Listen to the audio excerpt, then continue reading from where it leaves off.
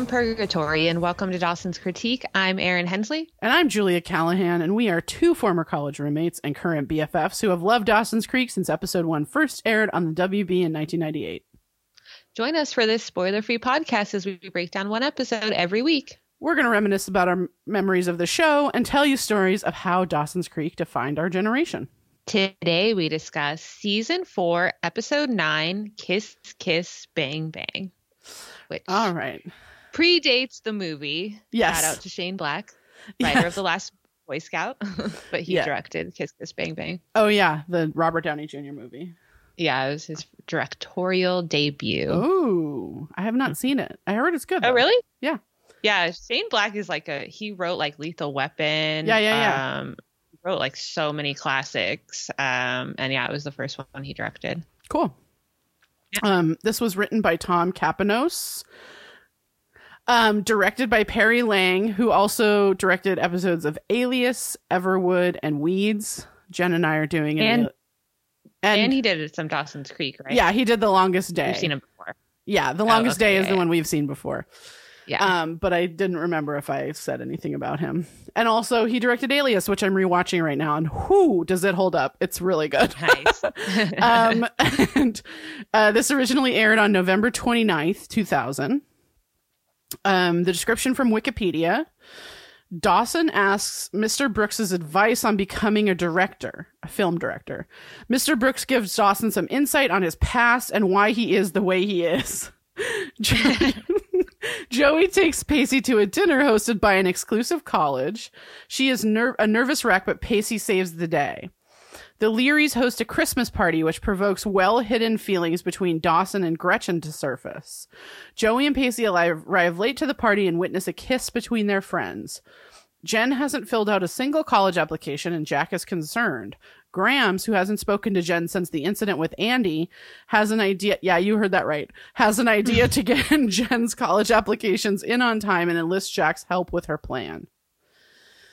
Okay, so History's Mysteries. There's a break between this episode and the next one.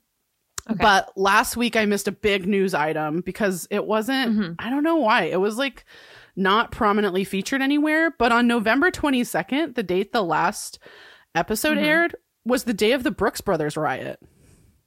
Oh. Where a bunch of, if you don't know what the Brooks Brothers riot is, it's some bullshit.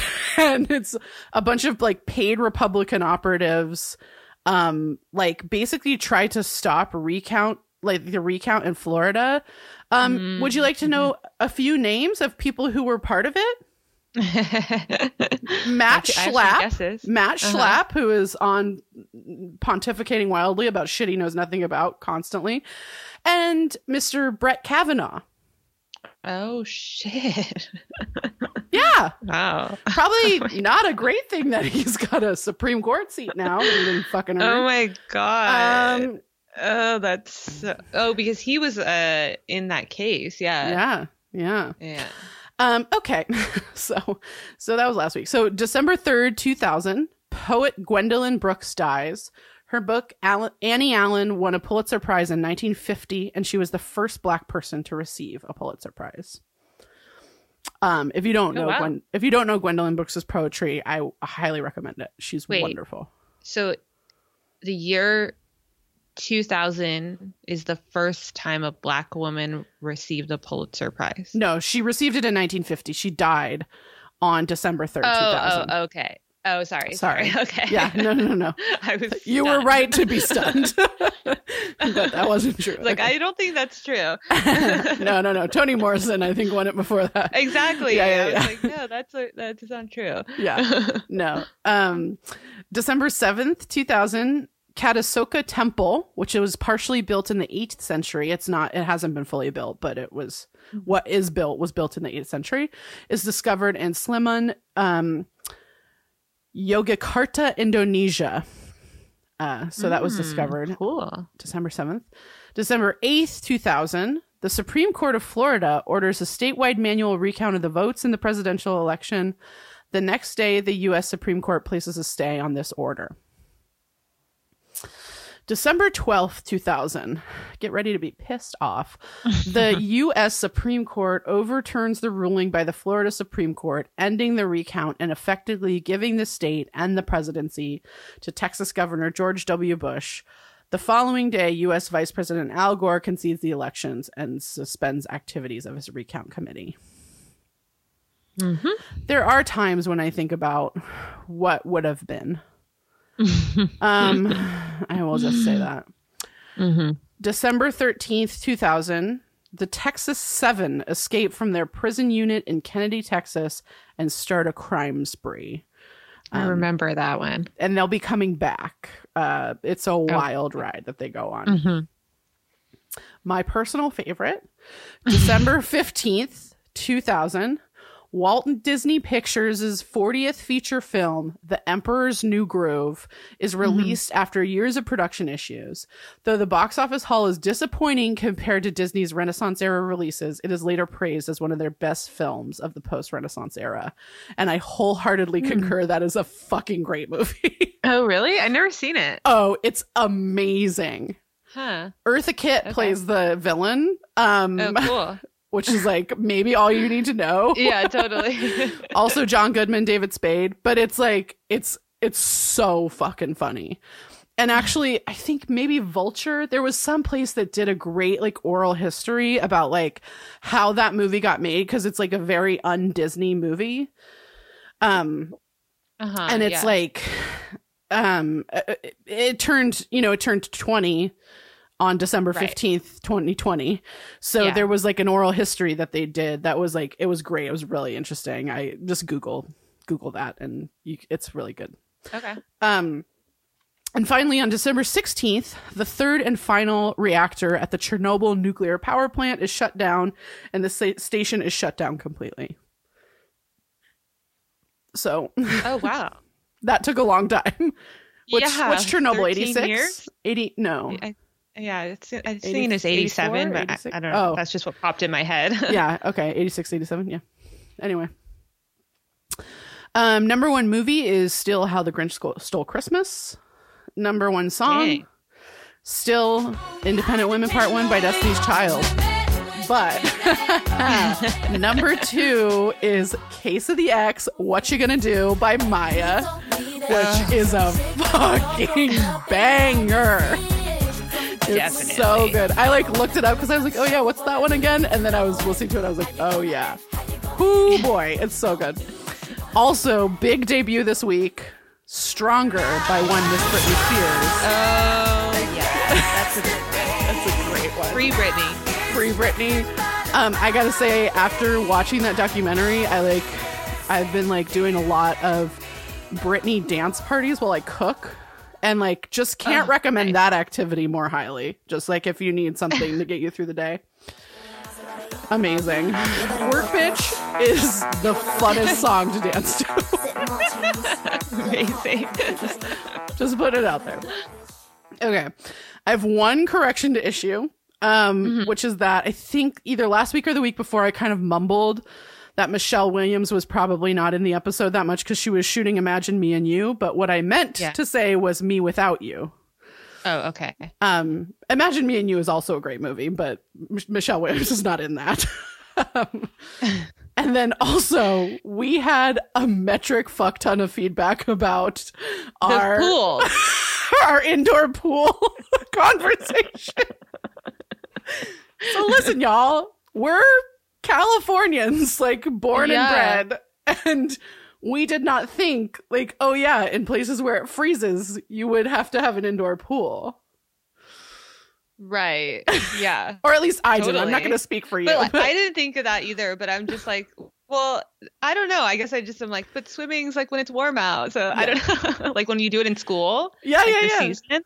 So anyways, but I just think that like highlights how the narrative of like, you just need to prepare for a deep freeze is like impossible for a number of Americans like us in California. Like we're not prepared know what to do. No, we wouldn't know what to do. No. We can't even imagine indoor pools. And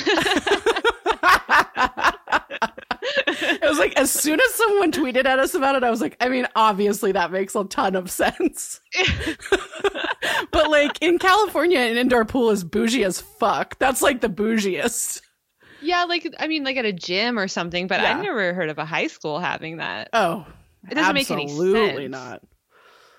Because why? It just smells like chlorine, inside when you go to an indoor pool. But yeah, totally. I mean, my gym's pool is indoors, but that's it. Yeah, the Echo Park pool is indoor. Yeah, but, YMCA Hollywood has an indoor pool, and YMCA downtown. Yeah, that's my gym.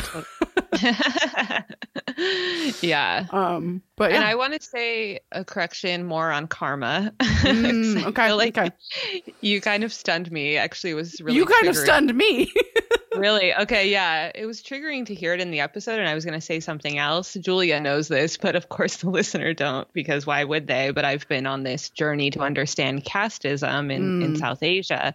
So I listened to a number of podcasts and read different, stuff and about the Dalits and the diaspora within, the U.S. And for my personal opinion on karma after and hearing it over and over was really hard, is that like I personally feel like it's white hippies rebranding and co-opting something to use as a bootstraps doctrine, because we in the Western or in America, we don't really have the concept of past lives. So it doesn't register with us. Right. Whereas karma can be a concept for free will in the way in which, hippies use it. But it also is like, oh, well, something in your past life is the reason why you were raped. Or maybe a Westerner might understand this more. Oh, something in your past life is why your karma means that you're a Dalit and you need to use a different drinking fountain. Yeah, I mean, that makes a lot of sense. Yeah. And I don't disagree that like it's a thing that white hippies use. I mean, I grew up in like white hippie Mecca. So, it's just one of those things that for me I think about how much bad behavior there is in the world and how much people just act like fucking assholes. Right. Like, and there's a part of me that, and I guess this is my own sort of like, and I'm happy to label it something else than karma. Yeah. But my own sort of like, in order to keep my sanity and obviously I'm aware that Donald Trump exists. So I know that this isn't always the case, but like, I do think that like, if you are that big of a shithead, that like you deserve some misery, and so yeah, I think there's this. No, I think that the concept that's been co-opted in the narrative from that cultural appropriation that's happening is why people attach to it. But really, it's just a way to not say like maybe more Christian dogma of like, oh, live by the sword, die by the sword, or you reap what you sow, instead of being like, oh, no, it's karma, without fully understanding the like whole concept. And I don't fully understand it, but what I know about it is like, of course, like anything that's like a dogma or a tradition, there's a lot of beauty to it. But then like we know as cultural Catholics, there's a lot of shittiness to it. A lot of hideous things can happen in the name of like, of belief systems within. Absolutely. Yeah, that's fair. I'm happy to rename it. Rename my feelings about the fact that when you don't tip people during a pandemic, you deserve you're a piece of shit. You deserve whatever's coming to you. Definitely. Yeah. Totally. That's what I'm trying to say. Yeah, totally. And that is 100% true. Yeah, exactly. All right. We're on the same page. We're on the same page here. Totally. All right. Oh, this episode. Are we ready? Merry Christmas, y'all. Here we go. So it opens seemingly like we're gonna get episode number 2. Yeah, it kind of like pans and everything. Yeah, and we got the noir music going, and it's like yeah, and it's like outside of Dawson, the Leary house. So they're kind of like, oh, going back to Dawson's room, and they go into his room, and they like have a low shot of like someone on the bed that's like a girl, but you don't know who it is. And then it pans over to Dawson, who's sitting on the floor watching a movie. And you're like, oh, are Dawson and Joey doing a movie night? Oh, yeah. And we see like the movie and there's this ending. There's like a gun. It's a noir movie that they're watching. And it says that the movie is by A.I. Brooks. So Dawson has found some of Mr. Brooks's archive. Yeah. Which, okay, I'm sorry. I have a problem. Like I said last episode, I was like, this is like unbelievable that Dawson's like this big film nerd. Everyone in the town knows it. And then there's like a filmmaker within the town and no one's like connected the two just because of like Dawson's position within the town, you know? Yeah. And then he presumably is able to get his hands on a physical copy of this movie from his film store that he works at. Yeah, that's a good question. I mean, so I just need to go with it. I'm sorry, but I'm just like, what? Come on. Yeah. No, I mean, I hear you. That's a good question. I feel like I only knew Blockbuster Video at whatever age I was when this was out, 16, 17. So like, it's hard. You didn't have like a little video store you went to? You went to Blockbuster? I mean, there was a little video store, East Cliff Video, but they didn't have like as good of a selection. We went to Blockbuster. Yeah. And then I don't know. I mean, I guess maybe at one of the record stores or something, you might have been able to order weirdo movies. But like, but I mean, like, I definitely hear you on your experience, but it's not like relevant because he's a film nerd. Like, no, totally. Totally. Yeah. I do wonder where he got this. Yes, like, you know, and so that seemingly he got his hands on it pretty easily. Like, you know, he didn't like explain 100%. Like, oh, I just ordered this from like the library exchange, you know, university library exchange archive, you know. Yeah. Exactly. So we cut over and we see the girl in the bed is Gretchen and not Joey. And she's like, no, did we like this movie? Is that are we saying we liked it? And Dawson's like, you know, I wanted to hate it, but like, it's a work of genius. He says, I'm sorry.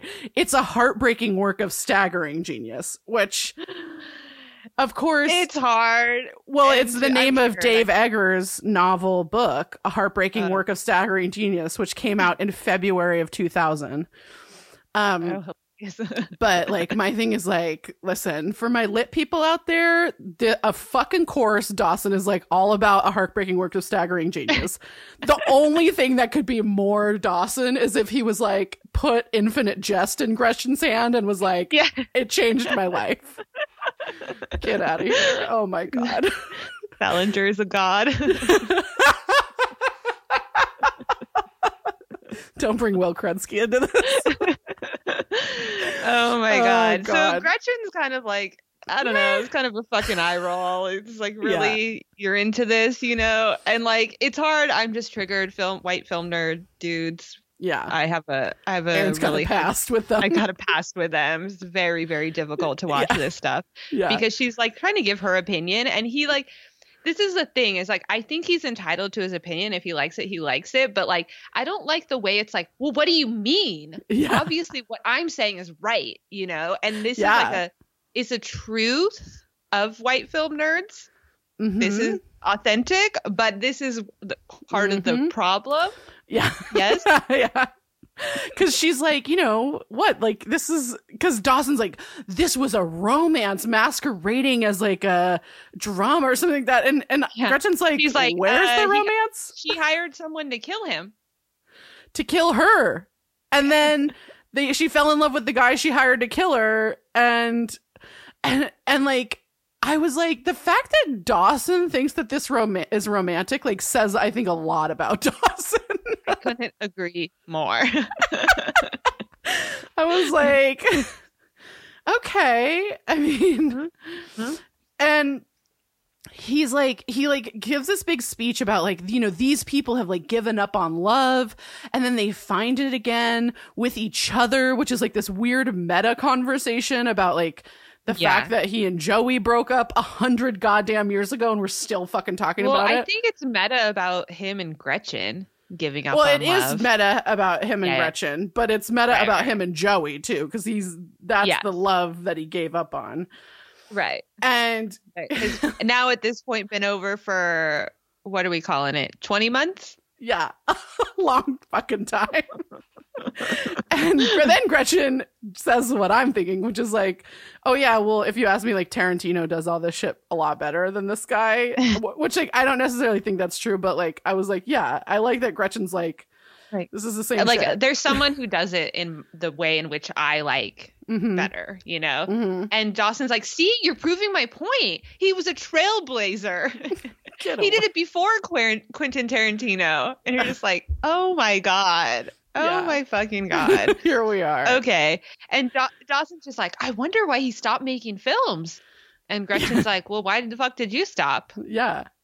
And like, and then Gretchen's like, well, like, you know, I really like you like this, all passionate and opinionated and da da da da. And like, I don't know. I mean, I get her. I get that, like, when people are passionate about something, you're like, oh, hey, like, even if it's a Yeah. thing that I don't like, I'm so happy that Yeah, and you're this so is, like, passionate. Exactly. Yeah. And this is the Dawson that she knows. Like, she hasn't really been around Dawson in 3 years, so she just knows the, like, super film nerd, like, Yeah. passionate, like, precocious kid that, like, while she was older and was like, oh, my brother's hilarious best friend, but, like, it's still endearing and charming to, like, Yeah. you know, like, that kind of, you know, ambition and excitement about a hobby. And Yeah. she lifts people up. She's like a positive person like that. She She's is. like a classic older sister. Yeah. So she's just like, yeah, like the way I remember you, you were like filled with like spunk and amazing. And I kind of like Yeah. that person better. Like what happened to that person? Yeah. And he doesn't really answer it. We just go to the credits. Yeah. Yeah. So And it's like, I do like this story that they kind of touch in and they kind of don't, where it's like Dawson's kind of lost his way, but they always like, you don't see him, like, it's always like another woman there, you know, so it's hard. I know. Yeah. I agree. So we go then to the yacht club where Joey's studying and like Mrs. Valentine comes up and is like, Bitch. oh my God, she's awful from like fucking second one. She's like, I don't pay you to do your homework. And Just- Joey, good for her. First of all, this is illegal. She's like, yeah, I'm not on the clock. Yeah. I'm 15 minutes early.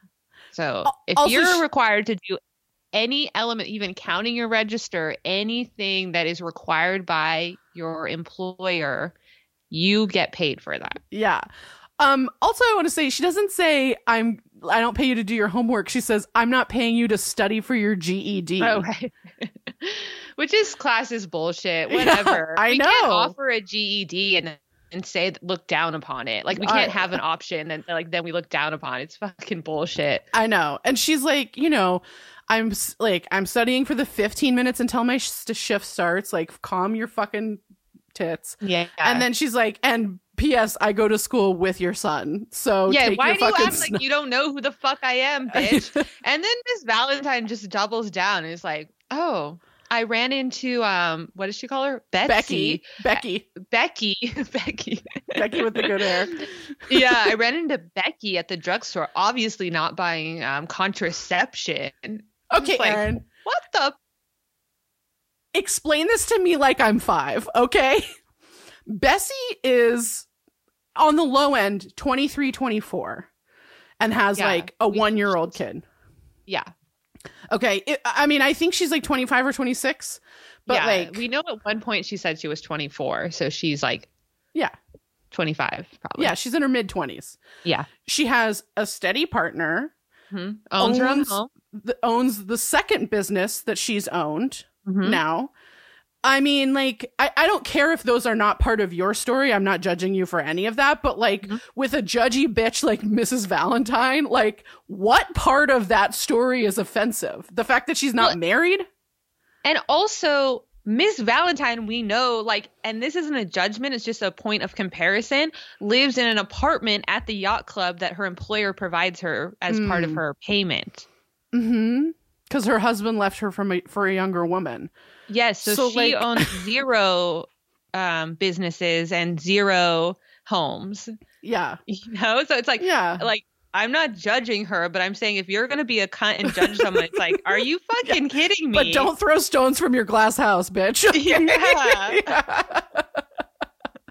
Fuck off. It's so fucking dark. And also, again, it's funny because like, how does Miss Valentine know all this shit? I know. You know, like, because she didn't know who Joey was when Joey interviewed. So that means like she went out of her way to find this info on Joey, much similar to her son. Right. And seemingly true. And seemingly she doesn't know who Joey is right now, since she like refuses to admit that they go to school. She goes to school with her son. Also, I just want to say the trash ass people at the country club have way wilder stories than Bessie, who's like a working mom trying to make it. I know. I mean, like, come on, bitch. get out of here. Miss Valentine's a working mom trying to make it. I know. It's white women, man. Oh, God, we're sorry. Yeah, we're working on it. So Joey then like fucking. Just like some Joey's bangs hit us full force. Yes. Oh my God, and Dawson's hair is so horrific in this episode too. It's a bad hair episode. Distraction from a lot of shit that's going to be happening. But like, yes, Joey's bangs just like swinging loose. I don't know what's happened. I don't know what's going on. Swinging loose, like their testicles. They're terrible. I mean, truly. My gosh, I don't know why. They're not getting better. No, it's going downhill. Yeah. This random white dude walks up and it's like, "How's everything going for the party on Saturday?" Does he say that tomorrow's Saturday? I can't tell. Okay, he says Saturday. And Ms. Valentine's like, "Oh, everything's going along. We're getting all working together." And she looks at Joey and she's like, "And Joey, I know you have Saturday off, but like, sorry, you're gonna have to work." Yeah, and then Joey's like, "I can't." And Mrs. Valentine's, I mean, correct me, you're the one who knows more about this than I do, but maybe breaks a law by saying, "Oh, so you're quitting then? If you can't work Saturday?" Joey's on a work permit, so like, you know, she has limited hours available to her. So there's no way you could request that like that. Yeah. So it turns out, of course, the Saturday thing, like Joey's like trying to be like, "No, I can't. Like, I can't." And then Miss Valentine's and then Joey's like, No, I'll be here as a guest at the party. Oh, because we didn't say it's like for the Worthington College. Worthington University or college. Yeah. Yeah. And dude is like, "Oh, are you Josephine Potter?" Yeah. The Josephine Potter? Oh my God. Of the Cape Side Potters. Yeah. Your essay was incredible. Unbelievable. Yeah. Okay. And then he goes, "Mrs. Valentine, you have to give her the night off and seat her at my table." And like, then of course, Mrs. Valentine goes into like full on suck up mode. Yeah. And like, look, this actress, I'll look her up for the next one. I forget her name, but like she's great at this. Oh, good. She's so good. Very good. I mean, she's an awful human. Like this, she's playing, but she's great at this. I want to say she's like a poor man Susie Kurtz, but she's better. Kurtz. Oh yeah. Ooh, she's so good. That's so better than Susie Kurtz. I mean maybe.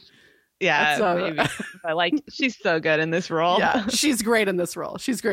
But she does look a bit Susie Kurtz-ish. Yeah. And like, but Mrs. Valentine, so she like sucks up to this guy while also being a bitch to Joey still, because she's like, "Joey's just such a shining member of our wait staff. I don't know how we're gonna go without her." And I'm like, again, explain it to me like I'm 5, that this is supposed to be an insult.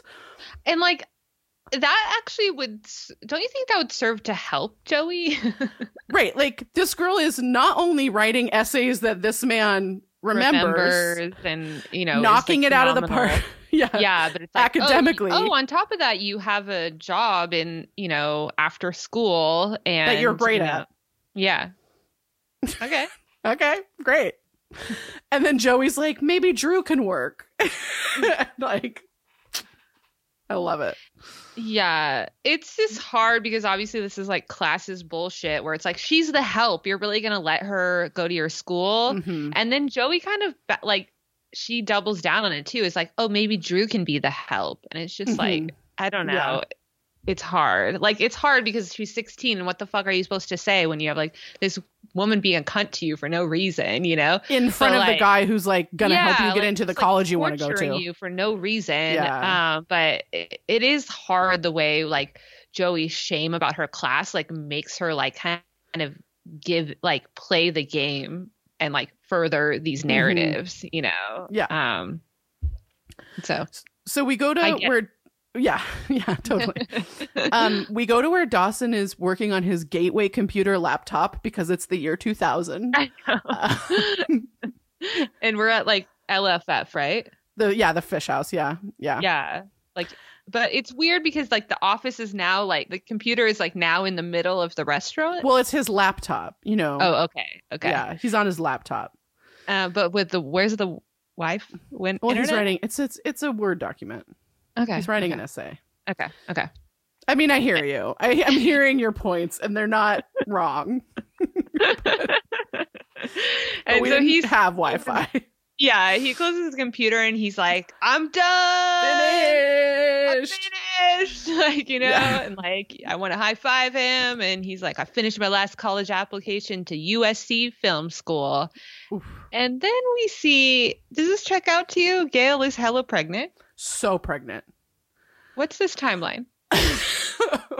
Look, I am not a great person to ask about when people start showing. I am not your friend that asks that. You know what I mean? But she's like 2 months pregnant. Yeah. Right? I agree with you, and I feel like that's too soon to start showing in the way that Gail is showing. It's like she's like looking at her second trimester, which would be She's big. Yeah. Yeah. And Gretchen, like, okay. Well, yeah, so they're decorating for the holidays at Leary's Fresh Fish. And Gretchen comes up and is like, "Oh, I'm so excited. It's time for the Leary holiday party." Like, so stoked on famous this. Leary holiday party. Yeah. And we're all like, "Oh. Huh. Never heard about it. Never seen it for a while. Never heard about this. Never. Oh, okay. Great. I'm glad we got someone from the past here." Yeah. And Mitch and Gail are like real awkward, and they're like, "Well, you know, we haven't really. It's been a little while since we've done that." And like, yeah, Dawson's kind of like, yeah. They've had an up and down roller coaster of the past couple of years, so they don't really do that shit anymore. Yeah. And they're like, you know, and we're back together now, but the baby's on the way. We have the restaurant. Like, it's too much. So, yeah. And then Gretchen's like, well, I'll plan it. You don't have to do anything. What? And then Mitch and Gail are like, oh my God, what a great idea. She's how like, wonderful. I'll call people and invite them. I'll cater it. I'll decorate and everything. Which, like, okay, fine. You can, and she's going to do it on Saturday. You can I could throw together a party in that amount of time. You can. But a holiday party, you have to send out that invite in advance. Yeah, you're right.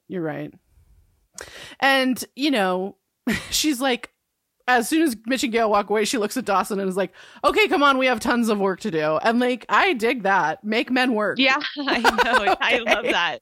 She like demands free labor of Dawson. Yeah, you know, wonderful.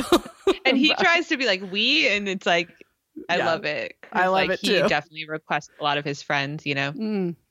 And so then we go to Jen's room where she's knitting, and like I feel like I really need to point out that this was like the beginning of the shift into third wave feminism, where like traditionally female things like knitting were not, quote, setting the women's movement back anymore. Right. You know, like that's a white feminist framing of it, but like this was a very like white feminist activity. Like there were definitely stitch and bitch clubs in our freshman year.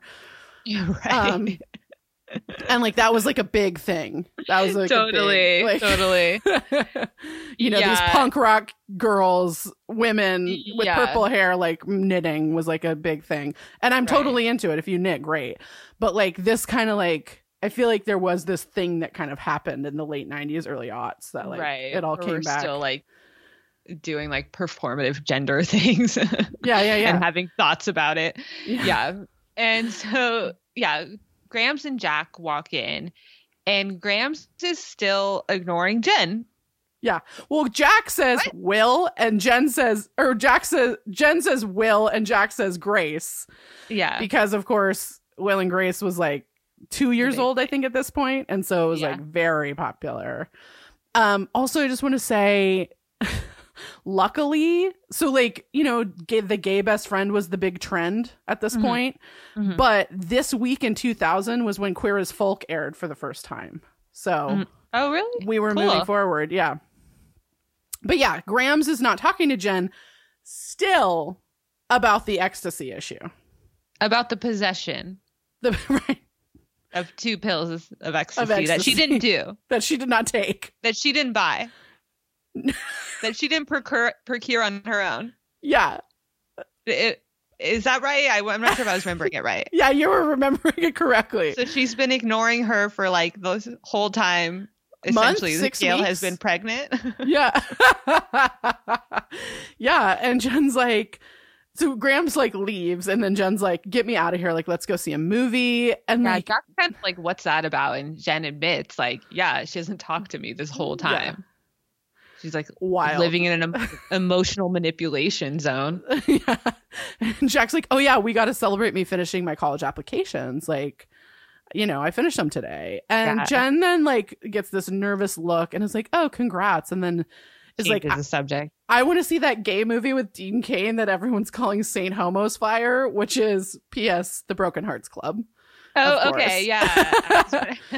Which awesome. Kerr Smith is in, by the way. And Berlanti wrote and directed. Yeah. Also, the only thing that matters is that Billy Porter is in it and is fabulous, and definitely it's worth a good movie. It's a good movie.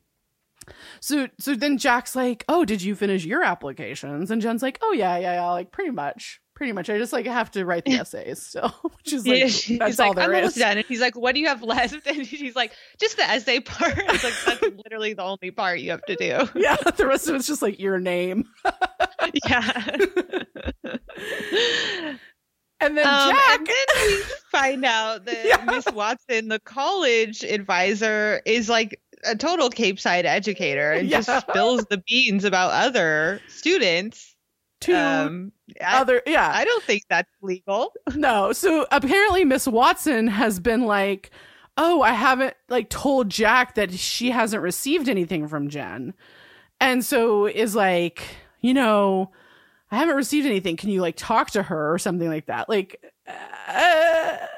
it's fucking bizarre. It just doesn't make sense that this is happening, but okay. And you know, Jack's being a good friend and he's trying to push her to finish the applications, and Jen's like, things are fine, it's I got this, totally fine. You know what, like, I don't really want to hang out anymore. I don't think I really want to go to a movie.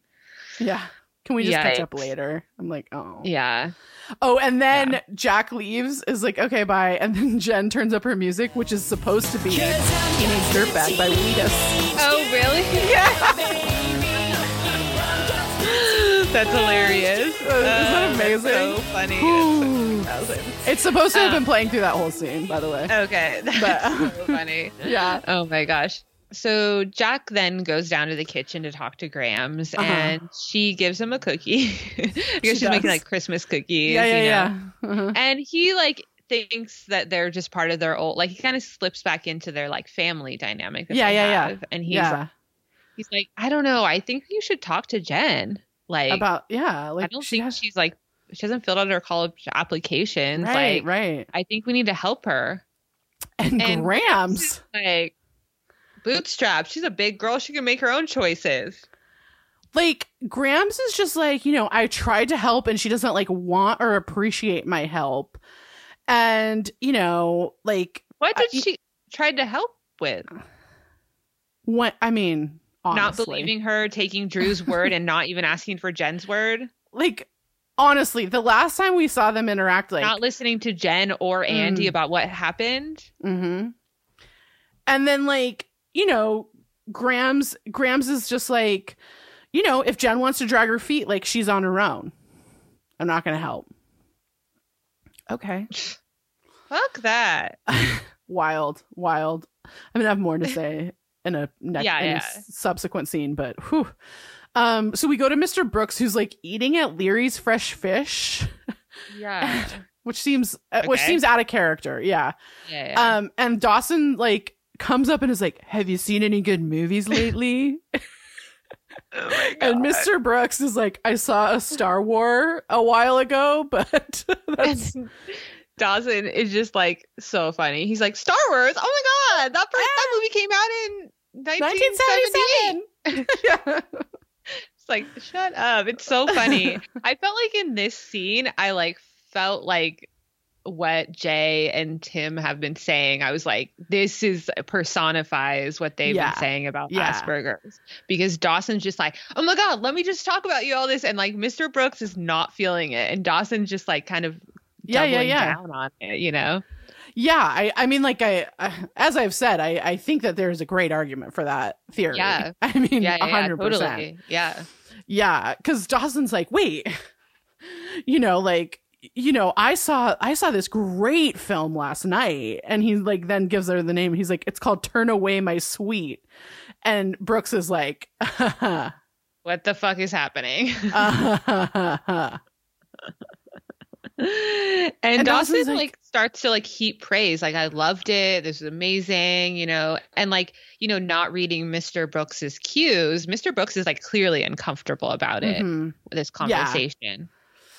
I do just want to note, he compares him to Cameron Crowe, but this is pre Almost Famous being released. So, so he's just fast. It's like Jerry Maguire, Say Anything in Fast Times. Yeah, those are the ones. I was like, woo, what a time. Yeah. And then like, and Dawson just like nerds out to Mr. Brooks. Like he's just like, "Oh my God," like, and just like, "It was so good." And like, "Here's all the things I loved about it." And Mr. Brooks, who I relate to a lot in this, is like, "I'm very uncomfortable that you now have respect for me." Yeah. I don't know what to do about that. Woo! Never felt closer to Mr. Brooks. Same, girl, same. And like, Dawson was like, "I have to ask you, like, how did you get that performance out of the romantic leads? Like, it was incredible. Like, how did you do that?" And Mr. Brooks is like, "I don't work for free either." He just shuts down. He goes so cold. Yeah. He's just like, "Now get the fuck out of my face, child." Yeah. And we're like, okay. It's kind of par for the course with Brooks, but like, it checks out, and also like he's already said to Dawson, like, "I'm uncomfortable, get away from me, I'm eating dinner." Like, what are you doing? I don't want to talk. We already know he doesn't like to talk while he's eating dinner. Yeah, we already know he doesn't like Dawson, so yeah. So then we go to this store where Joey and is trying on dresses with Gretchen, and like these sister-in-laws, I am into it. Okay. Yeah, like I totally like it, but it's just a disappointment that like it can't be Jen or it couldn't be Andy. I'm with you. It's hard. Like I like that she's like, building this rapport with another woman, but like, yes, it just is like, why couldn't have been the characters we've already like established a relationship with over the past however many years. But yeah, it's super sweet. Joey's like uncomfortable in a dress still. And, Gretchen's hella positive. And she's like, "You look amazing. You're going to kill it on Saturday." Yeah. And Joey feels bad to drag Pacey to the party. And which I love. A bucket hat. Joey stays true to herself and tries on an ugly bucket hat. She's like, "Will this go in this fancy dress?" No. The answer's no. Doesn't go with anything, girl. Put it down. Doesn't look good on you. Why is that your look? And so then, she's like, she's very like, "I don't want Pacey to feel out of place." Like, I get that he's like, this is not his thing. And I do love that she's concerned about this, but also I'm like, seems like a conversation you should be having with Pacey. Honestly, I don't feel like she's actually concerned about Pacey. I feel like she's like putting her concerns on him. Huh. That's interesting. I did feel like she was concerned about Pacey, but that's interesting. Yeah. Like, because she's like, she won't fit in. She has all these concerns about it. And like, why would Pacey care? Like, I don't know. Like, we don't really see him like Right. being uninterested in participating in her goals of going to college. But I think it's more like, I guess the way I think that's a good point. The way I read it was more like her thinking or feeling like, I know that he has like anxiety, or not anxiety, but like just feels kind of down about the fact that he's not going to college. He's probably not going, and he's definitely not going to a college like this. And like, I don't want to put him in the position where he has to kind of like be in this room with all of these people in this like place that he's like not going to, and he feels like shame about that. I don't know. But like Gretchen's kind of like, look, Joey. Yeah, because Gretchen's like, she knows her brother. She's like, what? He loves you. He's in for this partnership, which is why like I feel like that's not authentic of her, of what Pacey would feel about that situation. Yeah. And that Joey's actually really concerned, Yeah. No. But yeah, because Gretchen's like, yeah, like he's in it. You're in a relationship. Sometimes you just got to do shit you don't want to do. Yeah. Like, like you got to network. You got to do this shit. It's a partnership, And then Gretchen's like, you're going to miss a real great party at the Learys, though. Yeah. And she's like, oh, I talked Mitch and Gail into letting me throw the Leary holiday party. And Joey kind of like has this memory of like, those always put me in this like great holiday mood, even though Dawson and I would like sneak off and just like watch movies in his room. And Gretchen then says like, oh yeah, Dawson's the kind of guy that makes a rented movie feel like an event. And Joey's like, oh, I know what you mean, which is like a weird little moment. It's very bizarre. Because of what happened at the rave too, where they kind of have this weird, like Joey being territorial about Dawson, and like they're kind of trying to like one up each other about how long they've known Dawson, or like how many experiences they've had with Dawson. And like Joey, like she is used to being like far ahead of everyone in terms of how long she's known Dawson, and it's hard to compete with Gretchen because they've known each other the same amount of time. Yeah. And like, to be honest, at this point, Gretchen might know Dawson as he is now better than Joey does. Agreed. Yeah. So we go to the guidance counselor's office or the college counselor's office, where she's telling Dawson like, well, you didn't actually answer this question about why you want to be a filmmaker. And like, you're applying to USC. Dawson's like, yeah, she's like, this essay isn't good enough. And like, why do you want to be a filmmaker? And Dawson, it just like reminds me of that film festival, Nikki Green. He's like, it's a difficult question. Like when he was like, how can I describe my movie? Yeah, definitely. And like, she's just like, well, this isn't good enough, so go rewrite it. Yeah, well, sorry, you're gonna have to answer the question, the prompt. Yeah, like you're applying to USC Film School. It's like probably the number one, if not in the top 3 film schools in the country. Like, yeah, and like even if it wasn't, you still have to answer the prompt. Like, totally, they're judging you on that. Like, you're just another essay. I know that they're acting in the show that like someone reads an essay and then remembers it and the name and then can like recall it, and that doesn't happen. No, it does not. So at school, we see Pacey and Joey walking, and Joey's like, you have to come. Like, and I just need to take a second at this point, just note that like Pacey's in cargo pants. And they're camo, right? They're, camo cargo pants. Yeah, sorry. And she's wearing this like fuzzy yellow sweater that looks so very soft, but is not great. And as they're in these outfits, Pacey's like trying to get out of going with Joey to this event. He's like, I mean, are we even going to have a good time? And like, she's really honest and is like, probably not. It's probably going to be awful. Be miserable. He's like, can't we just go to Mitch and Gail's, And she just is kind of like, look, this party is important to me because it's going to help me get into college, and like, I need you to go. And so that's He's that. Like, okay. Yeah. She's like, fair trade. It's a fair trade. And then she drops this bomb that doesn't make any sense. She's like, I mean, it's like when I go to Sunday dinners with your parents. Aaron, this is what relationship is this?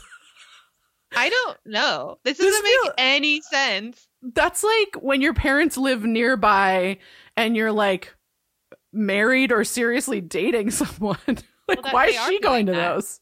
They are seriously dating. I know, but like as an adult, I don't think it's that. I'm like, are you kidding me? You think that this Witter family does shit like that? Oh yeah, that too. Oh, I was more like, that seems way more adult than high school. I feel like anyone. They are in a serious relationship, and you could imagine that, like, yeah, like. I guess I didn't have any serious relationships in high school. I could not imagine inviting anyone to my parents. I mean, I wouldn't do that, but like my family wasn't really like that. But like, you can imagine that the Witter family would be like, you could have a serious relation, like a serious relationship could occur in high school. You know? Sure. Yeah. Yeah. True. I mean, yeah, my family didn't eat together like that, but. On a Sunday, like we didn't have like a fucking Sunday dinner. We ate in front of the TV, like Americans. Thank you. I mean, on Sunday, my dad would barbecue and we'd watch 60 Minutes, so we definitely had that. But no. My mom and I used to go out to dinner on Wednesday nights because my dad came home from his farm on Wednesday nights or on Thursdays.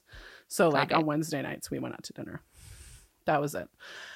So then we go to Graham's house where like Jen's parents' Christmas gifts have arrived.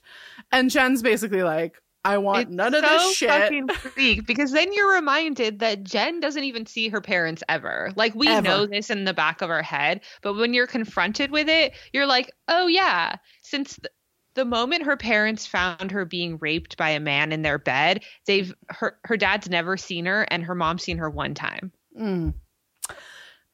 Yep. And so Jen's like, I already know what these things are. Like she like points to the boxes and is like, that's a sweater from Barney's. That's a jewelry. That's some like floozy that he was dating probably threw back in his face. And like, now he just needs to get rid of it. Like, and I don't want this. The sweater was bought by like the maid or whatever. Yeah. Or my mom's just gonna pick it out. Or the maid. Yeah. Like whatever. And Graham's then goes on a this bitch. Is awful. Goes on this like really bad rant about like what a self-involved brat Jen is. Yeah, she's like, you're so spoiled. So you're telling me that these people that don't talk to her ever and are trying to like give her a sweater and a piece of jewelry, and that she has feelings about the fact that they are so traumatic and just like disappeared on her. Yeah. She's not allowed to have feelings on that. And then on top of that, you've been being emotionally manipulative to her. Right, and you haven't even talked to her. Yeah. For months now. And you have the gall to be surprised that she's acting out and seeking attention. I mean, it's a wild. This is a wild speech. Stunning. Like, yeah. Okay.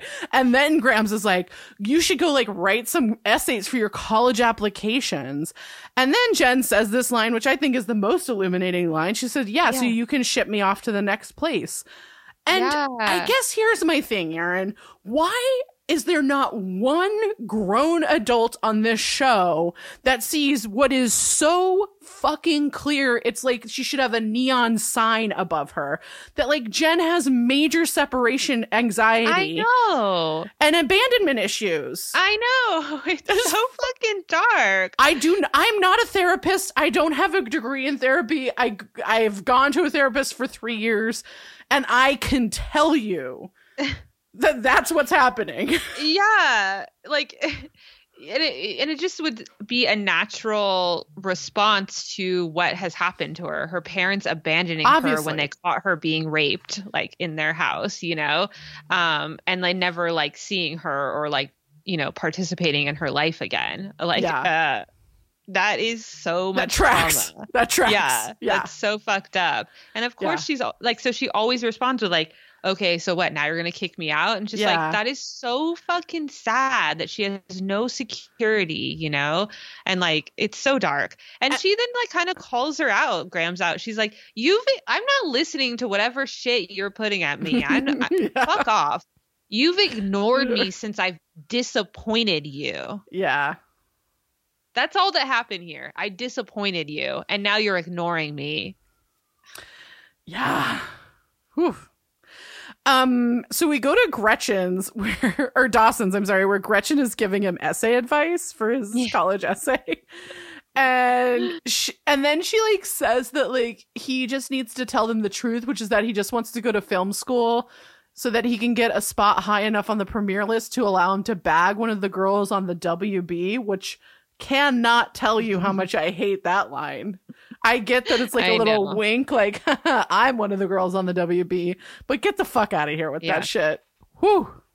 Yeah. Or let's see how that tracks. And and so Gretchen then like gets Dawson to help hang the mistletoe, which is like the Chekhov's he does gun say to her of this episode. He's like, he says to her like, "Oh, you're such a witter." Oh yeah, he does. He's like, yeah, that's such a Pacey thing to say. Yeah. So we get the mistletoe Chekhov's gun of this episode, and Dawson and Gretchen suggests that Dawson ask Mr. Brooks like about the essay for help. Yeah. And then Dawson's like, I don't know. And so he tries to change the subject, and he's like, what is the point of what we're doing here? And it's funny because he is so into nostalgia, but like you can see how he's like kind of lost his way, or like lost a little bit of who he he's is. Like, why are we doing mistletoe? It's weird. Yeah. And she's like, it's tradition. Yeah, you got to do it. You got to do it.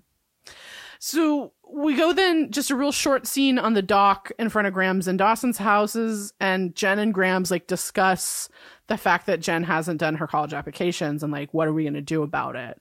And then Grams is like, I've got an idea. It's very like... Yeah, like we're like, I guess supposed to think that Grams has been shook by Jen, but like, you know. Yeah. Okay. Yeah. So we go to Mr. Brooks's house where we get this like jazzy Christmas song. And I'm like, I'm sorry, is Mr. Brooks listening to Christmas music? Because that seems out of character to me. So weird. Yeah. And Dawson like knocks on the door and no one answers. So he just like walks in and keeps being like, Mr. Brooks, Mr. Brooks. And then rightfully, Mr. Brooks is like scared. Yeah. What the fuck? And he's like, Dawson's like, I want to talk to you. And then Mr. Brooks is like, if you ask if I slept with Marilyn Monroe, I will kill you, which I loved. And then Dawson's kind of like stunned and like, did you? Sir? Yeah. So Dawson, like, he asked Mr. Brooks for advice, you know? And he's like, I wanted to talk to you. I want some advice. And Mr. Brooks like is like, okay. And he agrees. And they like sit down in the living room. And Dawson's like, look, I just can't really answer the question because I'm having a hard time putting into words like why I want to be a filmmaker. Right. And like, you know, Brooks is like, he's like, you know, but I stopped making movies, and like you also stopped making movies. And so like I wanted to know why you stopped. Mr. Brooks quite rightfully is like, what the fuck does that have to do with anything? Yeah, I was like, I'm not following your logic, Dawson. This is what you wanted to talk about? Like, what? Like, how are you going to answer this question by knowing, like, figuring out what made you stop? And what made him stop? Like, what does he have to do with any of it? So fucking bizarre. And so Dawson, like, admits that he was having a crisis of faith. And Brooks is like, well, you're a little... Like, okay, what are we supposed to think? We're supposed to think that the crisis of faith was Joey? Because if I'm remembering the timeline right, it was his rip-off documentary being poorly received, and Nikki, a black woman's movie, being well received. Yeah. So my thing is like, I agree that I too remember that timeline. And there's this part of me that thinks that like this whole episode seems to not remember that like before Joey and Pacey happened, Dawson was already in the midst of this crisis. Yeah, I totally agree. And that sucks. It's a disservice to Dawson and like the journey that he went on last season and the journey he's continuing to go on this season. And like, it's also a disservice to the audience to just be like, this whole storyline is going to be about how hard this was for Dawson. Yeah. Because Brooks is like, you know, you're a little young to have a crisis of faith. And then he kind of gives Dawson shit about like, you know, like, you're 17. Seriously? Like, you're having a crisis what are of you, faith. like 15? Like, calm down, you know? Yeah. Yeah, and Dawson gets like Dawson's super like, huffy. I'm 17. Yeah, he's like, I guess it's my mistake for equating talent with wisdom and kindness. And I'm like, Dawson, I hate to break it to you, but Hollywood is going to chew you up and spit you the fuck out if you think that talent and kindness and wisdom all go hand in hand. I know. I was like, whoo, Dawson, that's on you, man. Yeah. Ooh, you're going to meet one of your idols and they're going to be absolute trash and you're going to go into a spiral. Listen, we both live in LA. We've been there. It happens. Gosh. I'm not going to ruin anyone's childhoods, but it happens. But like, so he like leaves in a huff, basically. Yeah. Yeah. So and then we go over to the yacht club, and Pacey and Joey are like walking down the stairs, and Pacey's like asks Joey, like, are you okay? Yeah. It's really sweet. Yeah. And he's like, we can turn around if you want. we can make a run for it. Yeah. She's like, that sounds like a good idea. You know, they're really cute. Yeah. And he's also giving her the space to be like, if you don't want to do this, just tell me and we'll leave. No questions asked. Yeah, totally. And like Joey sees him, like looks at him and is like, oh, why are you smiling? And Pacey says, I'm the only guy who gets to walk in with Audrey Hepburn on my arm, which is like, I know it's meant to be sweet, but that's a weird line, is it not? I totally agree. Because like, yeah, like I don't know if we are ever heard like Audrey Hepburn and Joey compared, you know, and like it just like that part didn't need to be there, you know. You can just say like, I'm the most beautiful woman in the room or something like that. But it puts her at ease, which was the point. So I guess like okay, good job, Face. And then we go over to the Learys and we see folks kind of walking in, and like Jen comes in and she's like touching Gail's belly and it's cute and like and then Gretchen's like looking for someone, like kind of all over. So we're kind of following Gretchen as she looks for someone. And then we go up to Dawson's room where of course Gretchen, that's who she's been looking for. Yeah. And then as classic Witter, she also asks Dawson if he's okay. She does. And then she's like, come try my eggnog, which is that a euphemism is my question of the episode. Gross. I didn't say what it was a euphemism for. But it felt like the times eggnog got brought up felt like we were talking about something else altogether. Maybe, yeah. Email us, dawsonscritique@gmail.com. What does eggnog mean in this episode? Also, I love eggnog. I'm a big fan. Nice. So she's like, she can kind of tell that he's melancholy and like, you know, Dawson's like, you know, I'm just thinking about what you said the other night. Like, what happened to me? I don't know. You know, and I'm applying to like the best film school in the country and I don't know if I want to go. Yeah. And like, this is what I mean. This story is super compelling. I don't think they ever really get into it with Dawson. And that's so disappointing. Like they tried in season 3 and like the parts, you know, when he bounced off Nikki about that, like that identity crisis is so real and authentic and like super compelling. And then when they take him off of this journey and be like, no, everything in your life is about like how Pacey quote stole Joey from you. It's really hard. Like, you know, it makes him less of a authentic person. Yeah. It does Dawson dirty. I mean, like, you know, because I think our problem with Dawson, I'll speak for myself. I don't want to speak for you, but my problem with Dawson is like, not that he's not a compelling character. I think that he is. It's that like they don't do anything compelling with him. Yeah. They always opt for the easiest, most obvious storylines. And like my thing is like, sure, you know, his heartbreak over Joey is fucking real and like I have sympathy for that. But also like he was having a crisis of faith or a crisis of conscience before that. And like and I can see that the situation exacerbated it or you know, or distracted him from dealing with it, you know, because we saw him be like, I realized like this whole time it was my friends. This is what like is the most important thing to me. And then he then became totally distracted by that when he thought he was losing Joey. And then now And like, so he didn't address the issue. Like, we see him do no self-reflection. Like, why am I like this? And it's like, well, kind of at this point, you've had those posters off of your wall now for like almost a year. Yeah. Yeah. So, you know, what are you doing on your own to like come up with your, like, how are you navigating this on your own? Right. You know, and like, that is a problem I have with him, is that he relies on Joey or now Gretchen to kind of like to see him or tell him what he's thinking and guide him, instead of like doing a lot of the work on his own. And like, yes, they're young, so like, of course he's not going to be able to do that exclusively on his own, but I don't see him do it an ounce on it. I don't see him do it on his own at all. You know? Yeah. I agree.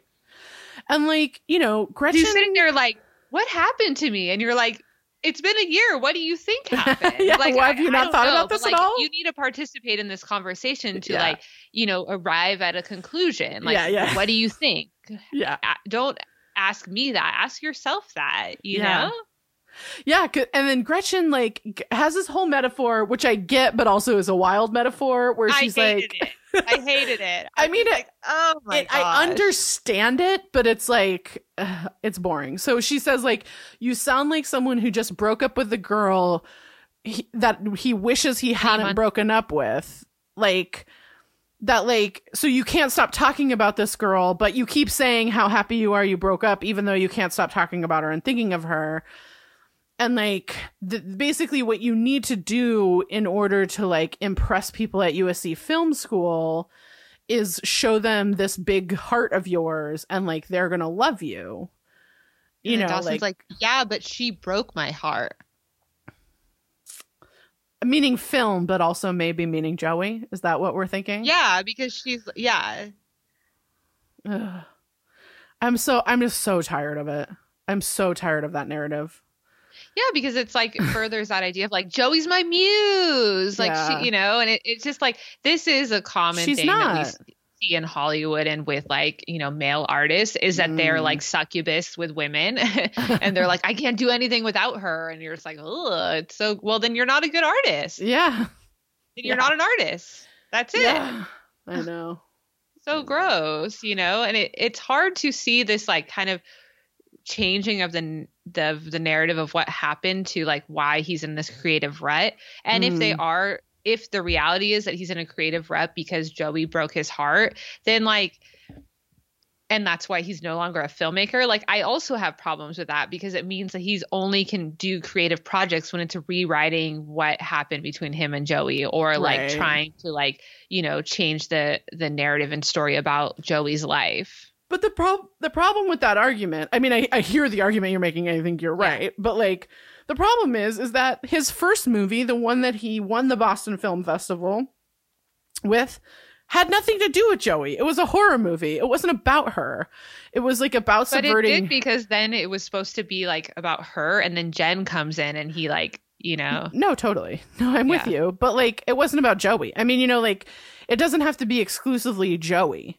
That like, you know, I mean, I agree that I have a problem with like men having women as muse kind of thing. I feel like that's a really boring narrative. And it's also a way that white men steal the labor of women. If she's your muse and you can't work without her, then like, are you the artist here? Are you the one doing all the work? You know, like. Oh, totally. I read a great article in the New Yorker, I think, a long time ago about the book Under the Volcano, and how much Malcolm Lowry's wife wrote of that book. And I was like, anyway, that's not the topic, but sorry, it just made me think of it. So anyway, so we go back then to the yacht club, and Joey is in hell. Like, this is her hell. And because she's like, talking to this girl. Yes. Sorry. No, it's just really sad. She's talking to this girl who's like stressing her class rank. Like, she's like, oh my God, I can't believe I got third in my class rank. Yeah. Like, da da da da da. And Joey's like, the thing is, like, this is the type of people Joey wants to make community with. So like, I kind of am like, that's what you get, Joey. I mean, fair. That's fair. Like, Yeah, this although I woman's think like- it's this more girl's like- complicated than that. Wait, I think it's more complicated than that because I think like there's this way in which Joey has been painted as this like low class girl for so long, and she thinks like this is the way out of that. And like I think it's hard to see that this is fucking utter bullshit. Like, But she's the same where she's like, I'm fourth. Like she feels insecure about that, and Yeah. she cares about her class rank Yeah. too, you know? So like, totally. I mean, I agree that she sees it as her way out, but like she sees her way out as making community with assholes like this. Like she Yeah. hates Miss Valentine. She thinks that they're Yeah. assholes, but she still aspires to make community with them. Yeah. And yeah. it's like, okay. Like, I don't know. No, I know. Like, you know, we're West Coast. Our experience is totally different. So I'm just like, you don't have to live like this. That doesn't make any sense. Like, I mean, girl, yeah. like it doesn't make sense why there's this like dinner that you're going to. Like, people just go to Berkeley without going to a dinner. That's true. That's true. Yeah, UC Santa Cruz did not invite us to a dinner. Totally. Not that it's in this, you know. So the girl then like calls the waiter over, who of course is Drew. Yeah, she's like, ooh, there's a hottie over there. Yeah, so yeah, the girl's like, I'm third. I'm so humiliated. Like, I can't believe this. Like, it's rock bottom. And she's like, Joey, what are you? And Joey's like, ooh, fourth. And the girl kind of feels bad. Like, ooh, okay, let me get another drink. Look at that hottie. And she like throws her drink, like her full drink, like in the plant. She's like, over here. And Joey's just like, fuck. And it's like, Joey, you suggested Drew works tonight. Like, I know. What's going to happen? Obviously, he's going to torture you. And Drew then tells the girl that like Joey works there. Yeah. And like the girl's like, oh, I've got to go. And like, it's so fucking weird. it's fucked. Yeah. So it's like Joey's the help and the girl just like scrams, and it's like Yeah. fucking dark. Because Yeah. like in this situation also, like you're not networking with the other students, you're networking with the faculty. And like in the narrative of the show wants us to believe that like Joey being the help is like gonna not help her get to Worthington. Then like that would help this girl who's third rank. She's like, oh, she's third rank and she's the help. Like, you know, like I don't know, this Yeah. part doesn't make sense. But No, it's wild. I mean, it makes sense in terms of like what they think happens in these situations. I don't Yeah. know. Yeah. The writers say, but yeah. So we go to the Learys where Jen's outside on the porch, and the guidance counselor, at first I was like, what the fuck is she doing I there? know, And then I me remembered too. that Mitch worked at the school, and I was like, okay. But like Gretchen did the invite list. Yeah. She's like, I'll call everyone. So she apparently knows this woman. Okay. I mean, I hear you. I bet that I like in my head canon about it is that Yes. Mitch and Gail were like, oh, we have some people we want to, Yeah, invite. or Mitch was just at school on Friday and was Yeah. like, oh, hey, come or Come to whatever. the thing, yeah. Everyone's welcome to come. Yeah. So like the guidance counselor congratulates Jen on finishing her applications and is like, oh my God, your essays were wonderful. And Jen's like, meh? What? Okay. So- Yeah. So we go back over the yacht club, Yeah. and Joey's like sitting at the table with the guy she met with Miss Valentine earlier. Yeah. And she's super like, you can tell that girl like shook her. Yeah. Of, like her only deeply. being 4, and that like being the help was gonna like, you know, derail her plans of going Yeah. to Worthington. Yeah. And like, so she's like not her Really best. talking. Yeah. She's not really good at small talk anyway. So Yeah, you that's know. true. That's true. And, the guy's like, oh, you've been quiet. Like, what's your, tell me about yourself. And she's like, I don't Yeah. know. I'm just like your average teenage girl. Not true. Not true. And the Okay. guy's like, oh, I remember in your essay you said you It's have so like, funny for someone who always talks, or like, I don't think she does, but I know the narrative is she always talks about her mom being dead. Like, this Yeah. is the time that would be in your favor. yeah. Well, also like just, hey, I helped my sister run a B&B and I like, Yeah. Like, There's I a don't know. lot. I'm just like, if you say like my mom's died of cancer and then my dad's in prison for drugs and like, all this stuff, like then the guy's like, ooh, okay, Wow. we got to get you in. We need you, yeah. So this guy asks, like, she's like, oh, yeah, I remember you have a fondness for art. And then he asks her if she's been to the new Guggenheim. And Joey's like, no, but I've always wanted to go to New York. Yeah. And Miss The whole Valentine table starts laughing. laughs, like the whole table like starts giggling. And then Drew's like, the new one's in Bilbao, Spain. And like, there's this part of me that's like, you know what? Sometimes this show does get shit right. That like people are like, this is so uncomfortably classist. Like, why the fuck would Joey know that? You know what I mean? Like, really? And I do love. I mean, don't get me wrong. I find all of the Joey stuff in this episode almost unbearable to watch. Like, it's hard for me to even like look at the screen. Like, thank God I had my notes so I didn't have to watch Katie Holmes's face while I was like doing this.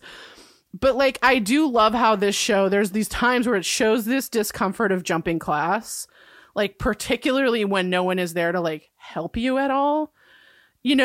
Although the Worthington guy is really nice to her and is like, it doesn't matter. You don't have to know that it's in Bilbao. Totally. And it's not a big deal. like, it is kind of hard because like on the one hand, you would think she kind of knows because as we find out, Pacey knows, like, right, about it, like as someone who's interested in art, and like it's not like he's like, oh, have you been to the Nasher, like some like more smaller like obscure one or something, like something like that, or like like, but also like it doesn't matter, you don't have to know what it is, it doesn't matter, and it doesn't matter, and he's like, I just wanted to talk about how the building, like how amazing the building is, like and that's when Pacey jumps in and is like, it looks like a giant artichoke. I don't really like it, Yeah. And like, and the table's kind of like, how the fuck could this white trash guy say that about this building that does look like a fucking artichoke? Yeah, it does. And like Pacey's like, the Worthington guy's like, oh, have you been there? And he's like, no, but my brother's like big into architecture, so like I've seen the books on his coffee table. And like, then the Worthington guy like laughs, is like, it kind of does look like an artichoke, doesn't it? Like, and then Joey's like super uncomfortable. And I'm like, I don't understand what you wanted Pacey to do. I don't either. I mean, I think to me, her discomfort moves from, I don't know how, like, moves into a, like, I hate that I don't know how to act around these people, and like, look at what an easy time Pacey has. And like, I don't know if I want to call it jealousy or envy, but like, it's more like, God damn, I'm really terrible at this. It's like a self-loathing. You know what I mean? That's what I feel like her face has written all over it. But I mean, I definitely agree with you, but I'm also like, what exactly did you want Pacey to do there with you? Mm-hmm. Like, that's a good question. So before we go back to the party, we get to the Leary's party, we get this really nice version of Sue Medley's Oh Holy Night, which I just want to say was my dad's favorite Christmas song, because he could belt out the line "Fall on your knees," which he would scream at the top of his lungs over and over again. Pretty sure it's the only line from that song that he knew. So. That checks out. Bill Callahan special. So Dawson like finds Mr. Brooks outside the Leary house, and Mr. Brooks is like, he didn't know there was a party. He's like, is there a party? God. Like, oh shit. And he kind of like, Mr. Brooks opens up to Dawson and tells the story of Mr. Brooks going to LA and like, how he just like arrived by train and he was so excited, and Mr. Brooks apologizes for snapping at Dawson. Yeah, and he gives Dawson Pauline Kael's book, Kiss Kiss Bang Bang. And my note was, I get that the bar is in the toilet. I get that. But the fact that Mr. Brooks thinks a woman has the best view of cinema, like, got me. I was like, good. I mean, to be fair, Pauline Kael is actually the best writer about film ever. But like, the fact that Brooks acknowledges it, I was like, I mean, I'm going to give him a kernel of credit. That like totally. I'm aware that my bar is in the toilet, but he did pass that bar. Totally.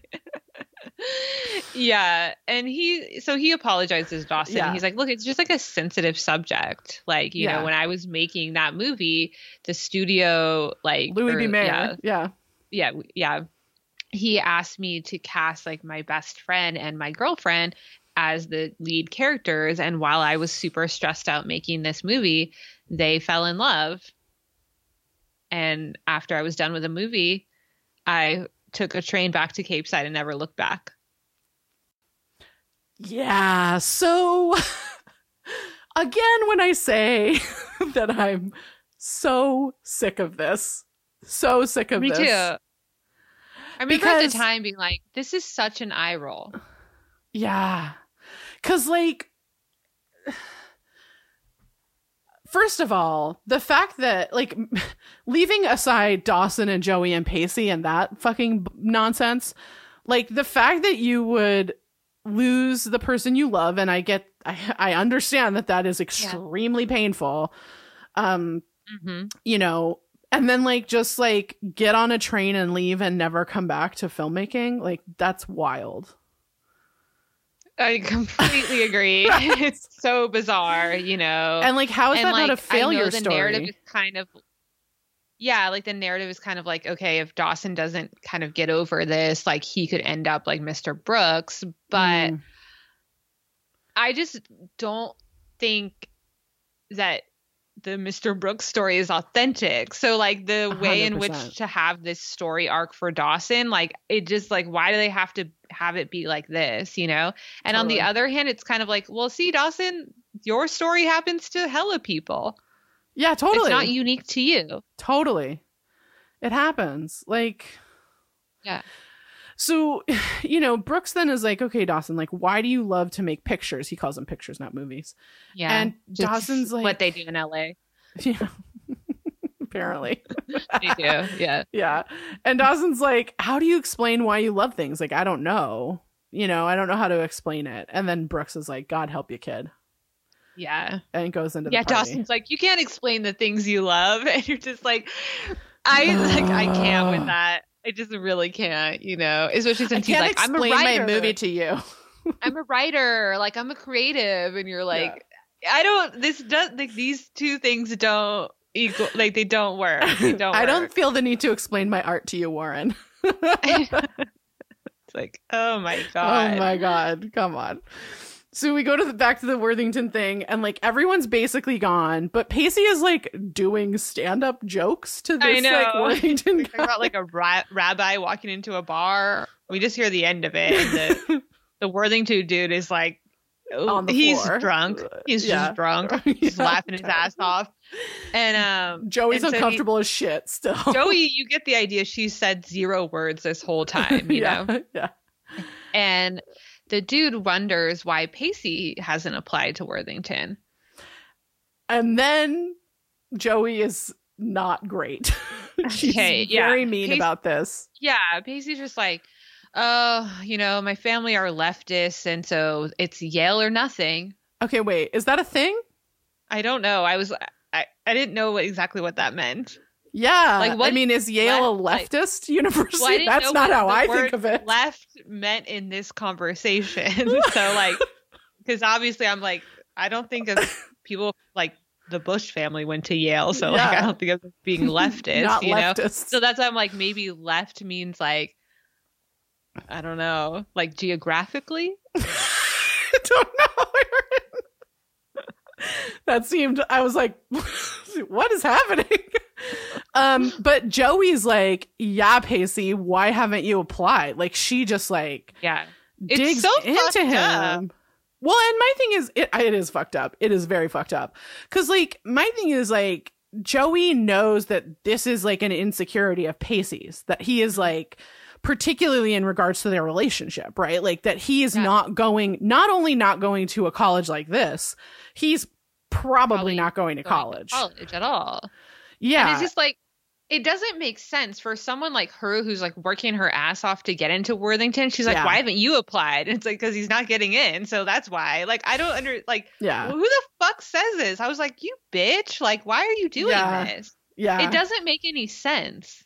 Well, it's that thing that like what happens to Joey when she's like, when someone like pokes at her like festering wounds is that she just like fucking, you know, lashes out. Yeah. And like she does it even to Pacey apparently, which is, I had hoped that they were past that kind of shit, but apparently not. It's so fucked up. And so when he says he's it's Yale or nothing, she's like, can I talk to you? And he's like, yeah, sure. And she's like, outside? Yeah. And she like drags him out there. And then, okay, we jump cut. Are you fucking kidding me? Yeah. She starts yelling at him for lying. Yeah. Josephine fucking Potter, I'm done with you. You're like the biggest liar on the whole show. Yeah. She lies constantly. She's always lying. Yeah. I mean, my note was you should be one to talk about lying to people, Joe. I can't believe you lied. And it's just like, I just don't think that he lied. Yes, he's like, oh, like he made a joke or whatever, but like, also, who cares? He essentially was like, it's Yale or nothing, which is kind of the truth. Like, if he got into Yale, he'd go there, but otherwise he's not going to college. Good point. But like, so then the Worthington guy comes out and is like, Pacey, like, I want you to meet the dean and like tell him the joke you told me. And like, I get where Joey is coming from in that it seems like these Worthington people like Pacey more than they like her. Right. And she's the one that actually wants to go there. Right. And like that hurts, particularly when you have zero self-confidence. Like Joey has zero self-confidence. But also you don't need to lash out at your boyfriend who's like here doing you a favor. And building you up. Like, you walk into the room and he gassed you up. Like, I get to walk in with Audrey Hepburn. Like, he's whatever that means. Yeah. Yeah. Okay. But you ate it up. So good for you. You know? So he's trying to pump up your self-esteem, and you're just a total bitch to him. And then you have the gall to say like, how could you lie? And it's like, why? Like, what? I don't even like, what are you talking about? Also, like, why does it matter? None of these people are going to know that. It doesn't make any sense. Like, no one knows that. Like, so what is he supposed to say? Oh, because I'm failing most of my classes because she and I went on a boat for the summer? Like, is that what she would have preferred? I don't know. And so wild. Like, he kind of looks at her as like this dude is like, come meet the dean. And you can tell he's kind of like, I don't want to leave you here. But like she's just a bitch to him. So he's like, okay. And he walks off, Yeah. And I'm just like, you're an asshole, Joey. Yeah, agreed. And we go to the Learys where Jack walks in and Jen's like, what the fuck did you do? Like, she sees him immediately and comes in and is like, what did you do? I told you to mind your business. Yeah. And then Grams comes and stands up for Jack. Yeah. Yeah. Like, which, abstract, I want her to stand up for Jack. But the gall of this bitch to have emotionally manipulated Jen for months. Yeah. And then to immediately have Jack's back. Yeah, I know. Because Grams is like, look, we did you a favor. And like, Jen's like, I don't want to fucking go to college, so leave me alone. Yeah. Which is like, that's new. We haven't heard that from Jen before, but like, whatever. And then Grams kind of like is like, you do want to. Yeah. And then Grams is like, look, I get it. Okay. She's not I'm not gonna apologize, but like, you made it clear. I understand now that I'm being whack and I should have thought more about what's happening here. And you don't want to ask your parents for help. So you don't want to go to college because like that means that you would have to ask your parents who have abandoned you and haven't talked to you for years to pay for you because they're probably still using you as a dependent. Mm. And Grams is basically like, Jen's like, I'm not going to ask them. And Grams says, I won't let you. I'm not going to let you ask them. And she says, no matter how upset I am at you, you can always come to me. And that feels very untrue. No, that's not true. That feels like a lie. She begged you to, Grams, listen to me. Yeah. And you didn't talk to her for months. Yeah. And just listen to Drew. That guy, Drew. Yeah. So and then she's like, you're going to go to college no matter what. I'm going to, I'll do whatever it takes. And then like Jen and Grams or Jack and Grams are like, oh, we love you so much to Jen, who like can't handle it, but they all hug. Yeah. I mean, it's sweet. The ending is sweet, but it's like sweet. Like at the end they all hug and they're like, I love you too. And you're like, oh my God, yes, Jen, like she's starting to feel love again.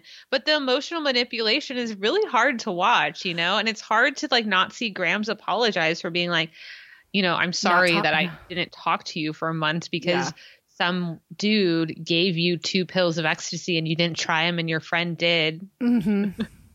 Well, and it's like, it's kind of the same thing about Doug. Was it last week? Yeah. Mm-hmm. Where like the ending scene is like really sweet and great. And like, I wish that Doug was like that all the time. I wish that Grams was like this all the time. But like the sweet moment doesn't make up for the terrible behavior. Yeah, no, I totally agree. And I mean, it's like, obviously at the time when we watched this and Doug, you know, you're like, oh, okay. Oh, and it's just like reinforcing to young teenage girls, like emotional manipulation. Just like give it a pass if they like say one nice thing to you. Yeah. Yeah. So we go back to outside the yacht club where Joey is like full on sobbing. Crying. She's like having a breakdown. Yeah. And the Worthington guy comes up, and I just gotta say, I hate crying in front of anyone, but particularly people I don't know. Humiliating. And I was like, you're supposed to like impress this guy, you didn't at all, and then he sees you like sobbing. Oh my God. I would be so humiliated. I would be mortified. just like I want to jump in the ocean right now. So she's like, wipes her face and is like, you know, I need to apologize. Like, I think I blew it. Like, this is just a whole new world to me, and I don't know like what to do or what to say. Yeah, and I don't fit in. Yeah, and the Worthington guy's like so nice to her. He's like, you know, you didn't blow anything. Like, yeah, he's like, no one's grading your social skills. Like, and then he says to her, like, look, you just brought the best peer review, Pacey. Yeah. He's like, seems like she chose wrong. Because she's like, you know, he's been chatting the dean's ear off all about you, and like, you know. Anyone who could speak that glowingly of you, like, you know, just says a lot about you. Yeah. So, Aaron, right here, we're supposed to get a music cue of the Smashing Pumpkins Christmas Time. Oh, yes. Which is on the album A Very Special Christmas 3, which my mother loves and plays every year. Album art for that series, the Very Special Christmas series, is by Keith Haring. So... Oh, cool. And it was all like all the proceeds. His foundation. Yeah. All the proceeds like went to AIDS, his AIDS foundation. So we get this cue and we go back to the party where Jen is like, okay, well, where did I apply to Jack? They're like sitting on the stairs. Yeah. It's kind of cute. And he names like a bunch of colleges in New York and then Brown and he's like, and oh yeah, BU. Boston University. So Jack admits that like they actually used a paper that Jen wrote about women's suffrage and just like kind of edited it. Mm-hmm. And then he admits that he read her journal online. Oh my God. Just nonchalant. He's like, saw your journal. Didn't realize you had those dreams about me still. And I was like, a number of things, because it was like her journal's on her computer. Unless it was live journal. I mean, this was the time. This was the live journal time. Like, that's what I mean. I was like, so if it's live journal, like I have to maybe forgive him because it was like online for anyone to read. Yeah. Okay. Anyway, so we go then to... I didn't know you still had dreams about me like that. Yeah. Creep. Okay, so we go to Mr. Brooks, who sees Grams, and they have like this crotchety old people flirt session. It's so funny. He has the most hilarious like look on his face, and he like waves at her, and she's just like annoyed. It's like so fucking funny. It's amazing. And she like scolds him for the boat thing again, and then he's like pretty like, you like to put me in my place, which he seems like really excited about. That guy, you can tell he's just like, damn girl. I mean, these old folks got game. I don't know what game they're playing, but whatever it is, they got it. It's funny. Yeah, they banter, and you can tell that Grams is like, I fucking hate you, and then all of a sudden she's like, do I hate you? Yeah. Do I?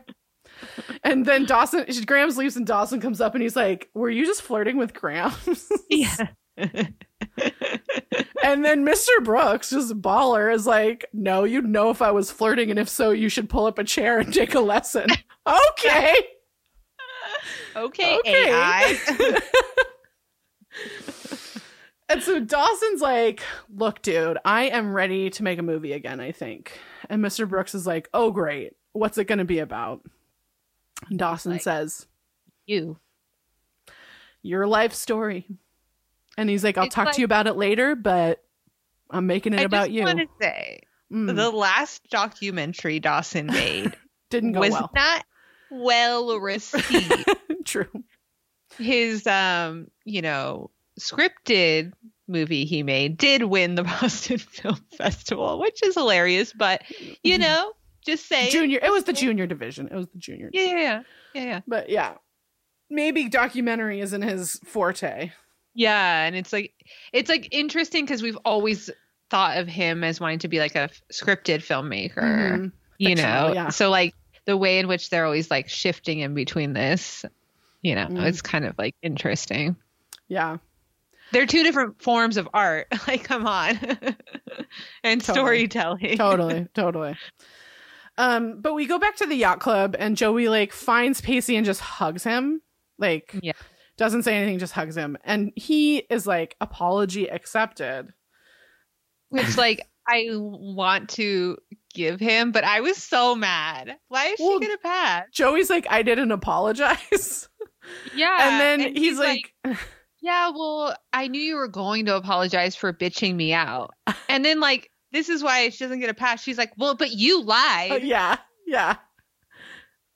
No, I know. Fucking kidding me? It's like that. Why is she getting a pass for this then? I agree. My only thing is that she, in a little bbit later in this scene, she does actually apologize. So like, I agree. Okay. So Paisley's like, did it occur to you that I was like doing this for you? Like, yeah. And that I just wanted to, like, I wanted. Look, my dad is the police chief. He's a piece of shit, but like, I've seen him network. You know? And he's like, I just wanted these people to see you through my eyes. And then he says to see this girl, this woman, because of course, Pacey doesn't fall in love with girls. He falls in love with women. Yeah. And I don't mean that in a creepy, shitty way. I mean that in a like, as soon as he falls in love with someone, he starts calling them a woman. And he's like, who has more class and intelligence and beauty and grace than anyone else on in the world. Yeah. And then she apologizes and she's like, I totally froze and like you fit in better than I ever will. And he's just kind of like you can tell that like his anxiety about like his position, like he's just worked harder to be confident within himself. Whereas Joey is trying to fit into this person she doesn't like. Like I said, she doesn't like these rich assholes, but she wants to be one of them. And you're like, why would you want to be someone you don't like? Right. Well, because I think what she really wants is the financial stability of being a rich asshole. But she doesn't know how to do that without doing this path. Like she doesn't know that there are other paths to that. Yeah, but it's like there's stability in the middle class, so it's interesting. I mean, I'm with you. It's just interesting. And so he says to her, he's like, look, when you step into the door, you're going to do more for them than they'll ever do for you. So don't get this twisted.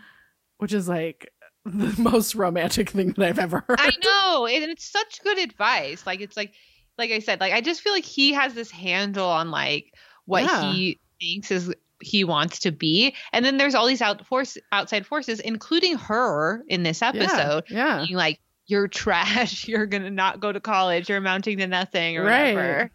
And it's like, it's really sad to see. It sucks. But then Joey's like, she says your mom should get a medal because she raised the perfect boy.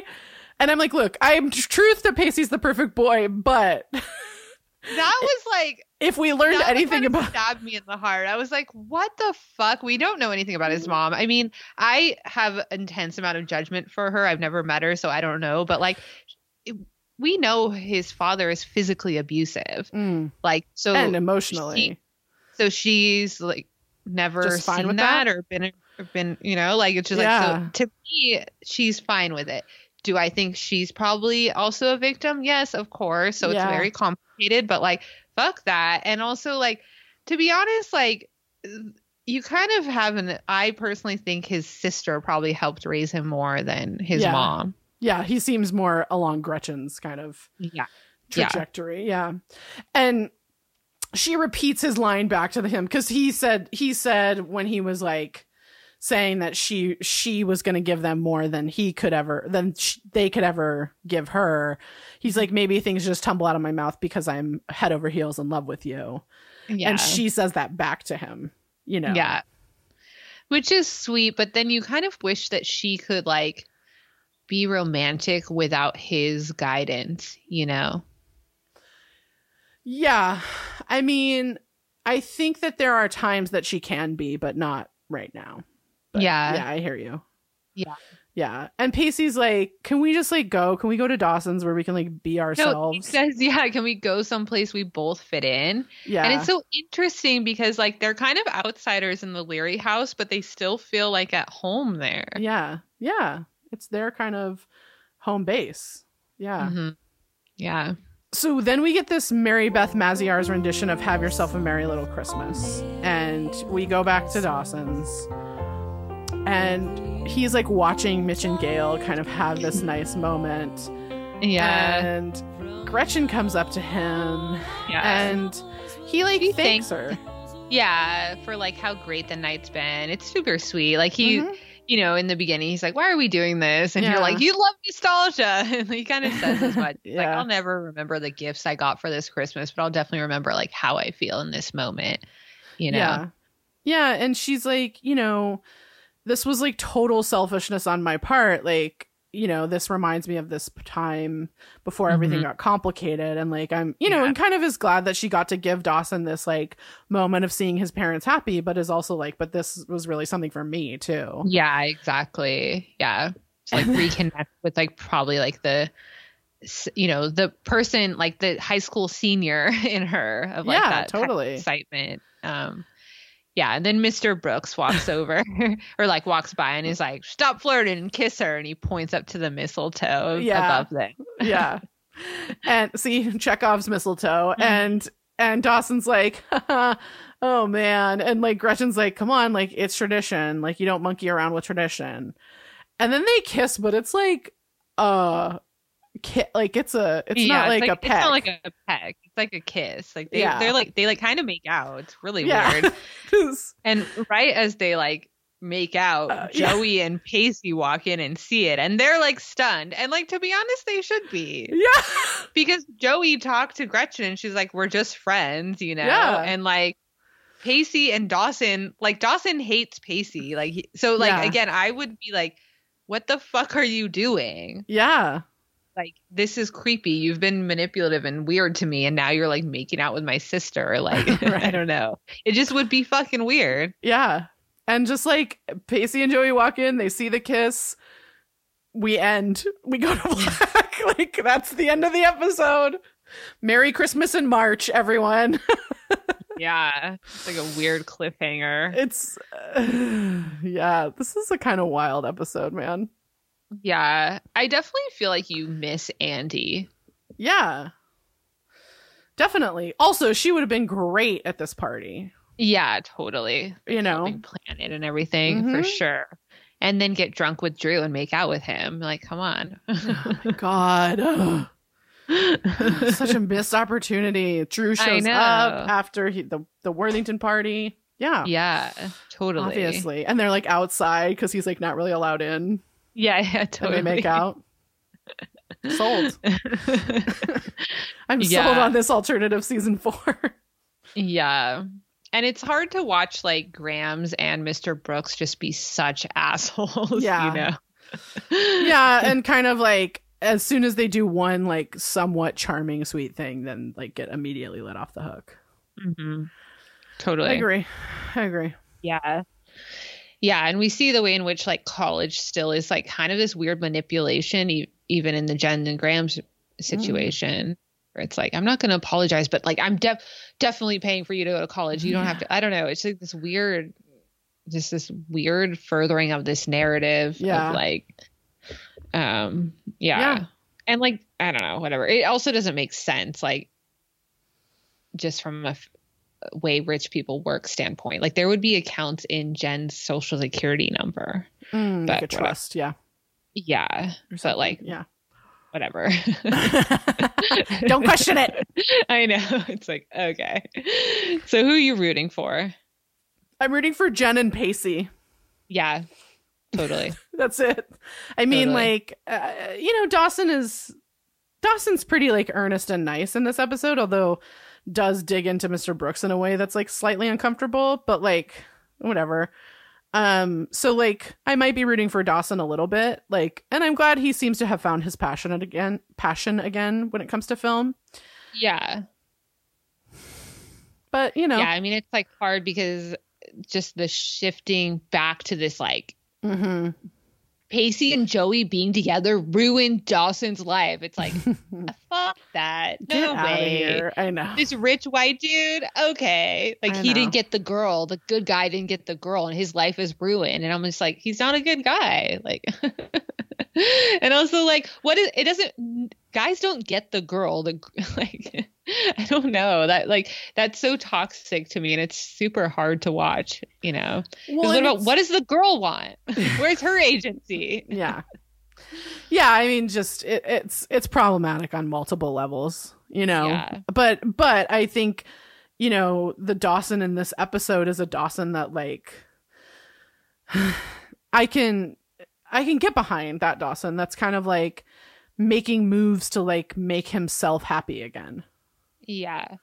And being conflicted about like, I don't know if I want to go to film school, like that kind of stuff I find super compelling. And I like when they kind of touch on it. I just wish that the writers had really expanded on that because as someone watching the show, going through these similar experiences, you can relate to that, like just total crisis you're having where you're like, well, when you have to do these stupid bullshit assignments of when you're 10 of like, what do you want to be when you grow up? And now that you're like kind of in the place where like you kind of have to decide and you're still like a kid, it feels super hard and complicated. Yeah. And you feel weird about it. You're like, okay, so I have to pick an abstract subject that I'm going to start studying. Okay. And then like, find a job afterwards about that. Like, what? This is so weird. I will say in England, it's even earlier. They have to start narrowing it down at like 16, and which I have always found fucking wild, but whatever. But I agree with you. I think you're right. Yeah. I'm just saying it's the closest I've gotten in a long time to wanting to root for Dawson. And so, just to acknowledge that. Totally. Yeah. Yeah, for sure. Because he's been on a journey with us. Okay. So for our listener corner, this is from Jennifer. This is more of a general comment question regarding Dawson.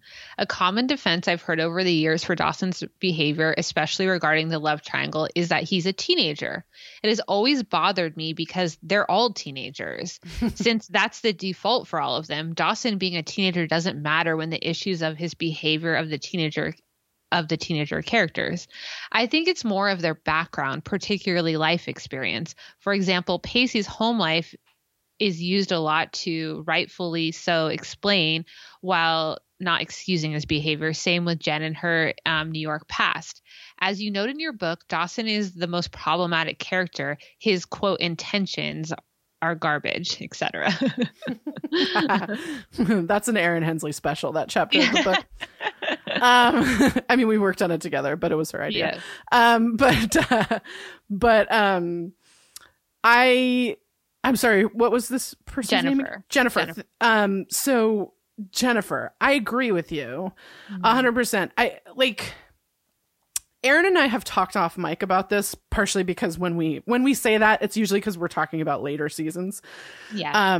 And so that's why we haven't like brought it all to this podcast yet. But I think for me, like, and I'm going to get into it more as we go along, which is that like, I think if certain things happened in later seasons, I would be able to write some of Dawson's behavior off as being a teenager. I was a teenager. I could be a real shithead sometimes. Most definitely. You know what I mean? Like, and I did a lot of things that I wasn't particularly proud of as a teenager. Still not particularly proud of those things. But you know, so there, it's like, I think it's really like such a fine line, because like my objection to Dawson, particularly regarding Joey, is the possessiveness. And like, just wait, I'm going to have some objections to Joey regarding possessiveness around Dawson too. Yes. You know, it's hard because Dawson and Joey both participate in this incredibly toxic codependent relationship. Yes. Yeah. And I think, that like, and so I think that does complicate matters. And I think that, also, I think that like in high school, you're not emotionally equipped to deal with some of this shit. Particularly someone like Dawson. Pacey and Joey have had to go through a lot of emotional shit. And so probably are a little bit, I don't want to say better, but like just more emotionally mature. Yeah, they just have more experience. In specific ways, yeah. Yeah. You know, they're not entry level. Exactly. And so like, you know, I think I agree with you that like there are behaviors that you don't just get to write off because someone's a teenager, but also my biggest problem is that there seems to be no one correcting the behavior.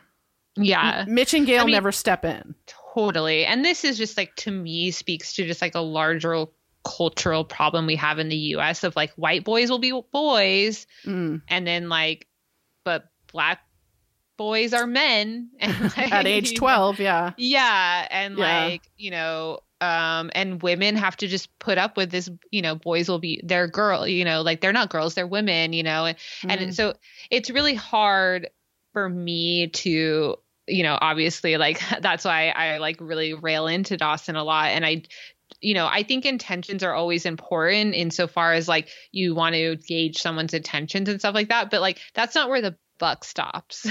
If you hurt someone, your intentions don't really matter. Like the fact that you hurt them does, you know? And like I've said before, like, of course, I don't think like with Dawson, like if that were my situation where he's like, that wasn't my intention. It's like, yeah, if I thought your intention was to be a piece of shit, we wouldn't have this conversation. So like, I know your intention wasn't to hurt me, but you did. So let's, you know, validate my feelings and the fact that you participated in how I'm feeling right now. Yeah. And I think that like, you know, I've been thinking about this a lot of like the times that I have hurt people that I love their feelings. And like, I think there's a spot to say, this is what I was aiming for. And I understand that I fell short of that, or I said it in a way or did something in a way that was really hurtful. And I, you know, I'm so sorry that I hurt you. And like, you know, you know, there's a way to do it while saying like, you know, yeah, I didn't mean to, but that doesn't matter. Like, it doesn't matter that I didn't mean to. No, I completely agree. And I think that the reality is there's nothing wrong with being like, oh, that wasn't my intention. But there's something wrong with being like, that wasn't my intention, period. Yeah. Agreed.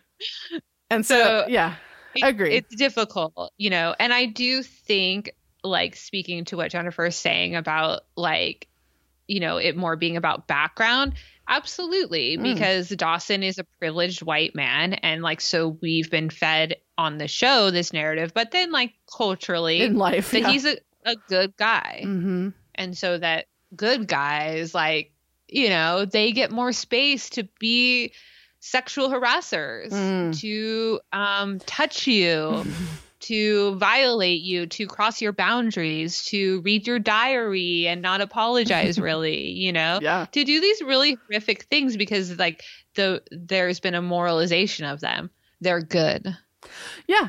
I mean, I can't recommend the movie Promising Young Woman highly enough if you haven't watched it yet. That tackles this specific thing. And brilliant casting of Adam Brody as the good guy.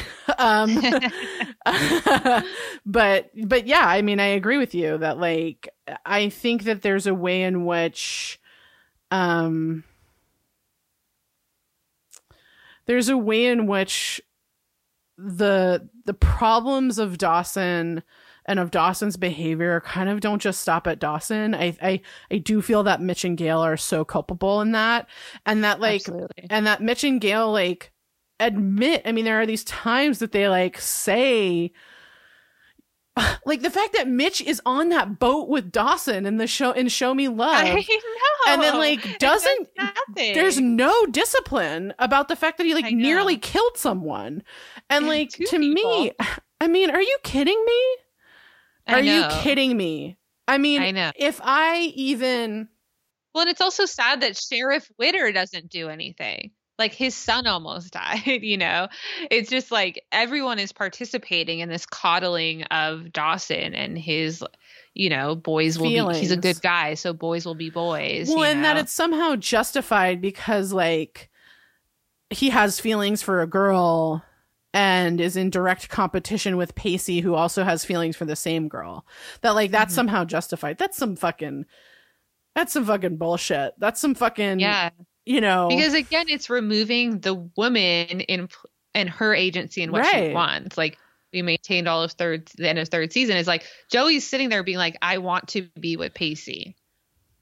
Okay. So Joey says she wants to be with Pacey. Right. So isn't that all that matters? I mean, it's all that should matter.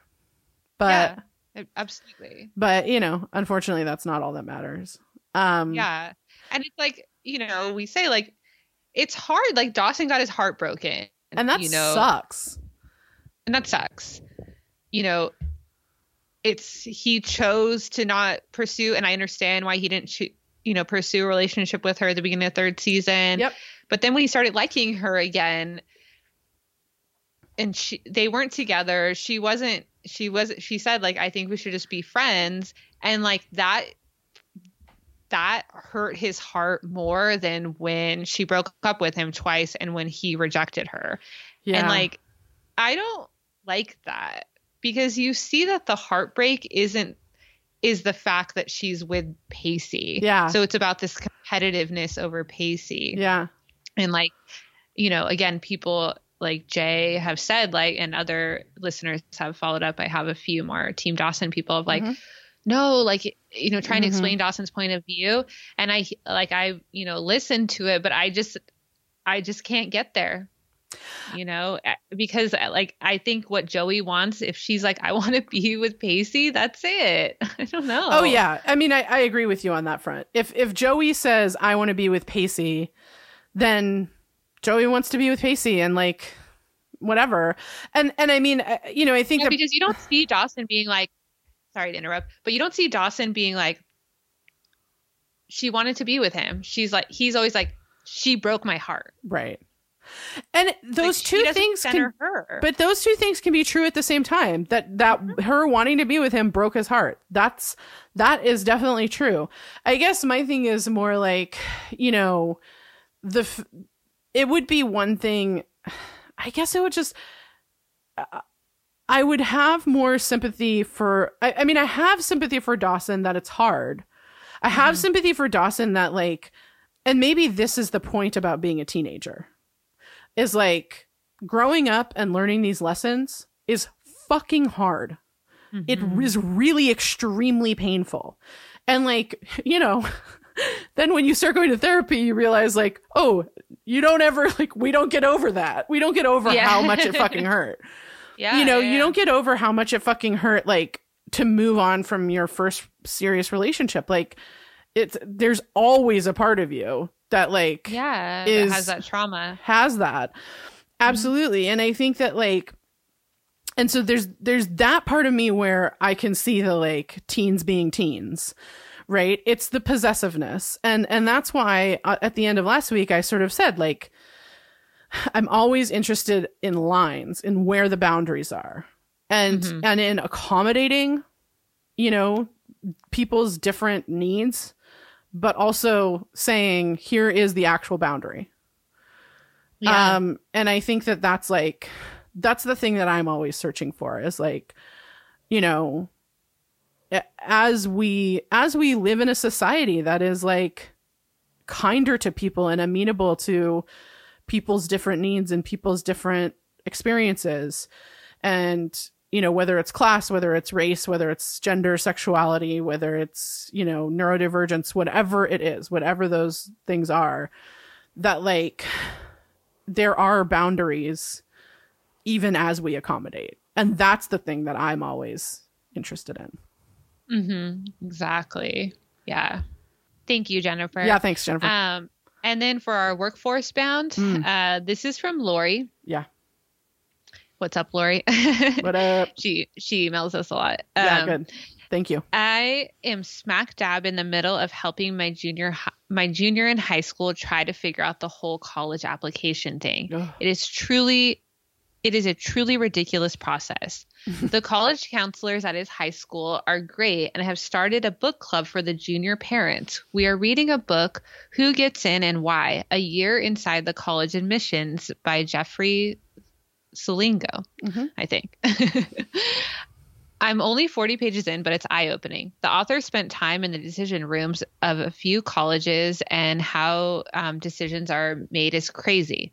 Also, college marketing is big business. It's about buying names and getting numbers too. They don't even care who gets the marketing they don't care who gets in hopes that some of them just apply. It's crazy stuff. Yeah, dude, it's wild. First of all, I hope that you have some sort of wine delivery service that is near to you and you can call on when needed, because that sounds like a nightmare. Totally. But also, yeah, I mean, it's, you know, I had a mom who worked at a university, so I was pretty like comfortable with the university setting. And I mean, it's funny. So, you know, we talk about this show week to week, and then I was just watching all the Girls I Loved Before movies, which is also like high school age stuff, and like and the last one that just came out that I watched recently is like about getting into college, and I was just like, oh my god, like it kept hitting, like there's these traumatic pressure points that I kept being like, oh, I had forgotten entirely about that. Like, oh my god. And then I just thought to myself, like, how do we all survive this? Like, it's so awful. Yeah, I mean, like I emailed Lori back, and it was like, it's wild that like you know, like being in a position where the most support goes to like the college counselors and everything, and you're still at your wit's end. Yeah. You know, you still don't know what's going on, and you still don't know how to navigate it, and like how then you can only imagine how it must feel if you're not going to college, obviously, and just how it's a total crapshoot. And like, you know, there's a lot of conversations happening around college in America right now, especially with COVID and the recession, and just like, we need to look at higher education as businesses, you know, because they are operated as such. So of course there's going to be a marketing team, and they use these interesting metrics to elevate their status. So they might try to get more people to apply so that they can say that their acceptance rate is lower, which then creates the perception of it being hard to get in, when it's a manipulation of statistics there. You know, and then we have all of these, you know, whatever lists or whatever, like US News and whatever, that are like, these are the top schools or whatever. And it's kind of like, well, what are the metrics? How do they gather that data? Is that data gathered like in the same manner across all schools? You know? And of course it's not, which is why they have to use the ones that are federally mandated to determine these lists. And I don't know, like sometimes you're like, well, shouldn't like good colleges be ones that help you raise up the socioeconomic ladder, or the ones that like help, you know, students of color, or help people not graduate with debt? Yeah. I mean, I think, you know, I think that as we expand how we look at and think about and talk about success, which is, I think, a vital thing that we need to be expanding as a society and as a country and all of that stuff. you know, I think that like that's all part of it. I mean, I just anecdotally, I remember when we first went to UC Santa Cruz, it got voted like the number 3 party school or the number 1 party school in the country. And then I remember going to a UC Berkeley party because my best friend from high school went to UC Berkeley. And I was like, on what fucking planet is UC Santa Cruz the number 1 party school? I know. I remember being stunned going to my brother's frat parties at Berkeley, being like, okay, what? I know. Yeah, and my friend was in the marching band, and like going to the marching band parties, I was like, look, UC Santa Cruz, like the idea of a party was like 4 of us in a room with like some weed and or like a vodka or something. Yeah. Like, because it's like, what are the metrics on that? Does that mean just like where you could try the most amount of drugs or something? I don't know. Like, I guess like, maybe that we win that one, but yeah. But I was like, but I remember being like, huh. And I remember my mom and a bunch of faculty and staff were like pissed about it. And we're like, what the fuck? And I was like, I have been to other colleges' parties and like, we are nothing like that. Yeah. Totally. Like I went to parties at Berkeley where I was like, I mean, I would never see anything like this at Santa Cruz. This is wild. I know. It was like define party. Yeah. I was like, because the band is literally marching through fraternity row, like doing keg stands while they like, you know, on the goddamn lawn. These people are not 21. Tell you that right now. Yeah, like, definitely. And like, it's just in public. I was like, that's not like UC Santa Cruz is not doing that. Those were, I mean, there were townie parties like that, but not college parties. Yeah. And so then we have all these interesting metrics and you don't really know how to navigate that. And then you're like, okay, well, what will set up, you know, your kid or yourself for success in whatever potential career you want to get into. And you're using these metrics that you don't know. Cause again, it's like define party. Like how did Santa Cruz become one of the top party schools? Like, you know, most colleges have parties. So like, okay, like we had parties for sure. There was a lot of drugs there, but like, I don't know if I felt like there were more drugs than at other schools. So when you would go to visit your friends, you're like, I don't know, they're all kind of the same. Yeah. Well, and also like I had this conversation years ago when I used to give the Paramount Pictures studio tour. A lot of times like high school or junior high classes would come and I'll never forget this boy who was a senior in high school, maybe he was a junior, he was applying to school. And this was, how old was I when I worked there? Like 23, 22, 23, something 24? Like that. Yeah. 23, I think. Yeah. So, you know, I was not that far out of college. And so this kid, we were talking, he and I just kind of hit it off and we're chatting. And he was like so anxious about where to go to college. And I remember looking at him and being like, what no one tells you is that it doesn't really matter. Yeah. I was like, it's wherever you feel comfortable. And if you don't feel comfortable at the place you've chosen, you can transfer. Yeah. Yeah. So like, this is not like, I know it's something that causes people so much anxiety, and it caused me that anxiety too. I was super anxious about where to go.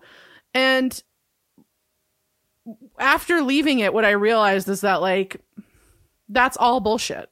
I know. Yeah. Yeah. And so I think there's like, I don't know that this helps, you know, the problem of your kid applying to college and how fucking confusing it is.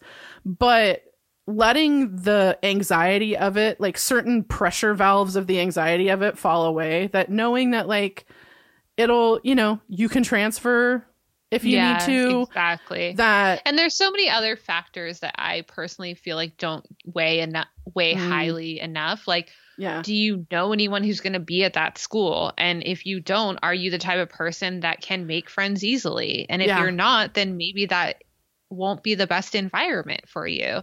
How far away from home is it? And is your family have enough money to like fly you home at the drop of a hat? Like there's so many other factors in terms of like your lifestyle for this big transition that I don't always feel like are presented to you or like weighed in the conversation of like what you're going to do next and where you're going to go. And that makes it really hard, you know? I have, like I've said before, I have a few friends that teach at LAUSD schools, and in areas that are pretty poor. And they always have kids that go to Harvard and stuff. And the kids that they'll, previous year will like help the incoming freshmen or whatever. But because they have to, because at Thanksgiving, they can't afford to go home. And the scholarship they get doesn't give them money for that. So you have to make these communities in a way that like have to already be started there. Yeah. And if they're not, then like that can become difficult. Yeah. And so there's something to be said for all of those other elements that are at play as you transition into like adulthood, diet adulthood, It's like, what will it be like? Yeah. Yeah, totally. So, it's wild. Yeah. It's a wild ride. Yeah. But yeah, best of luck. I still, like I said, I still have trauma from it. And so, and I can't imagine it's gotten better in the years since I applied to college. I only imagine it's gotten worse. Yeah, exactly. Yeah. But thank you for sharing, Lori. Yeah. Thanks, Lori. And thank you everyone for listening. We hope you're staying safe. What a time to be alive. Woo. Black Lives Matter. Defund the police. Yep. Cancel student debt. Yeah. Definitely. You got anything else we want to say? Oh God, I had one. Now I've forgotten it. Shit. I know. I feel like I had one more. That's okay. The farmers in India. But yeah. Yeah, we stand with the farmers in India. Ooh, yeah. It's such a time to be alive. Can we make sure we're getting vaccines to the Southern Hemisphere? It's really sad to see the trajectory for Africa countries. Latin America. We're being, white supremacists, and it's really twisted and it's super complicated. But yeah, and you know what? Just do me a little favor. I'm sorry, but we just make sure you have a few extra cans of food in your house. Non-perishable food. We're traumatized by Texas. Yeah, we're from earthquake country. Yeah. So we have earthquake kits here. Just, Yeah. The blue ramen is vegan. Just saying. Okay. So yeah, thank you everyone. We're trying to stay safe. I hope you are too. Yeah. You can find us on Instagram and Twitter at Dawson's Critique. You can email us at dawsonscritique@gmail.com. We want to shout out our boy Killia for making our theme song. You can find him on Instagram at Go Freaking Crazy. You can follow my Finsta at Aaron.Hensley. We have merch. You can find it bit.ly/Dawson's Critique. And you can order our book, I Remember Everything, Life Lessons from Dawson's Creek, wherever you find your books. Let's shout out this week Left Bank Books in St. Louis, Missouri. They're a lovely, wonderful bookstore that I hope to visit someday. We'd like to please like us, subscribe, write a review wherever it is you get your podcasts. Thank you for those of you who have done that, and it does help us immensely when you do. We would like to thank, as always, Andrew Bush, who in normal times records us, and we can't wait to get back to normal times. Not back, but to more normal times, to being in physical presence of others. My Instagram and Twitter handles are at Pesty1079. Rarebird Books can be found online at rarebirdlit.com or on social media at rarebirdlit. This has been a Rarebird production. I don't want to wait.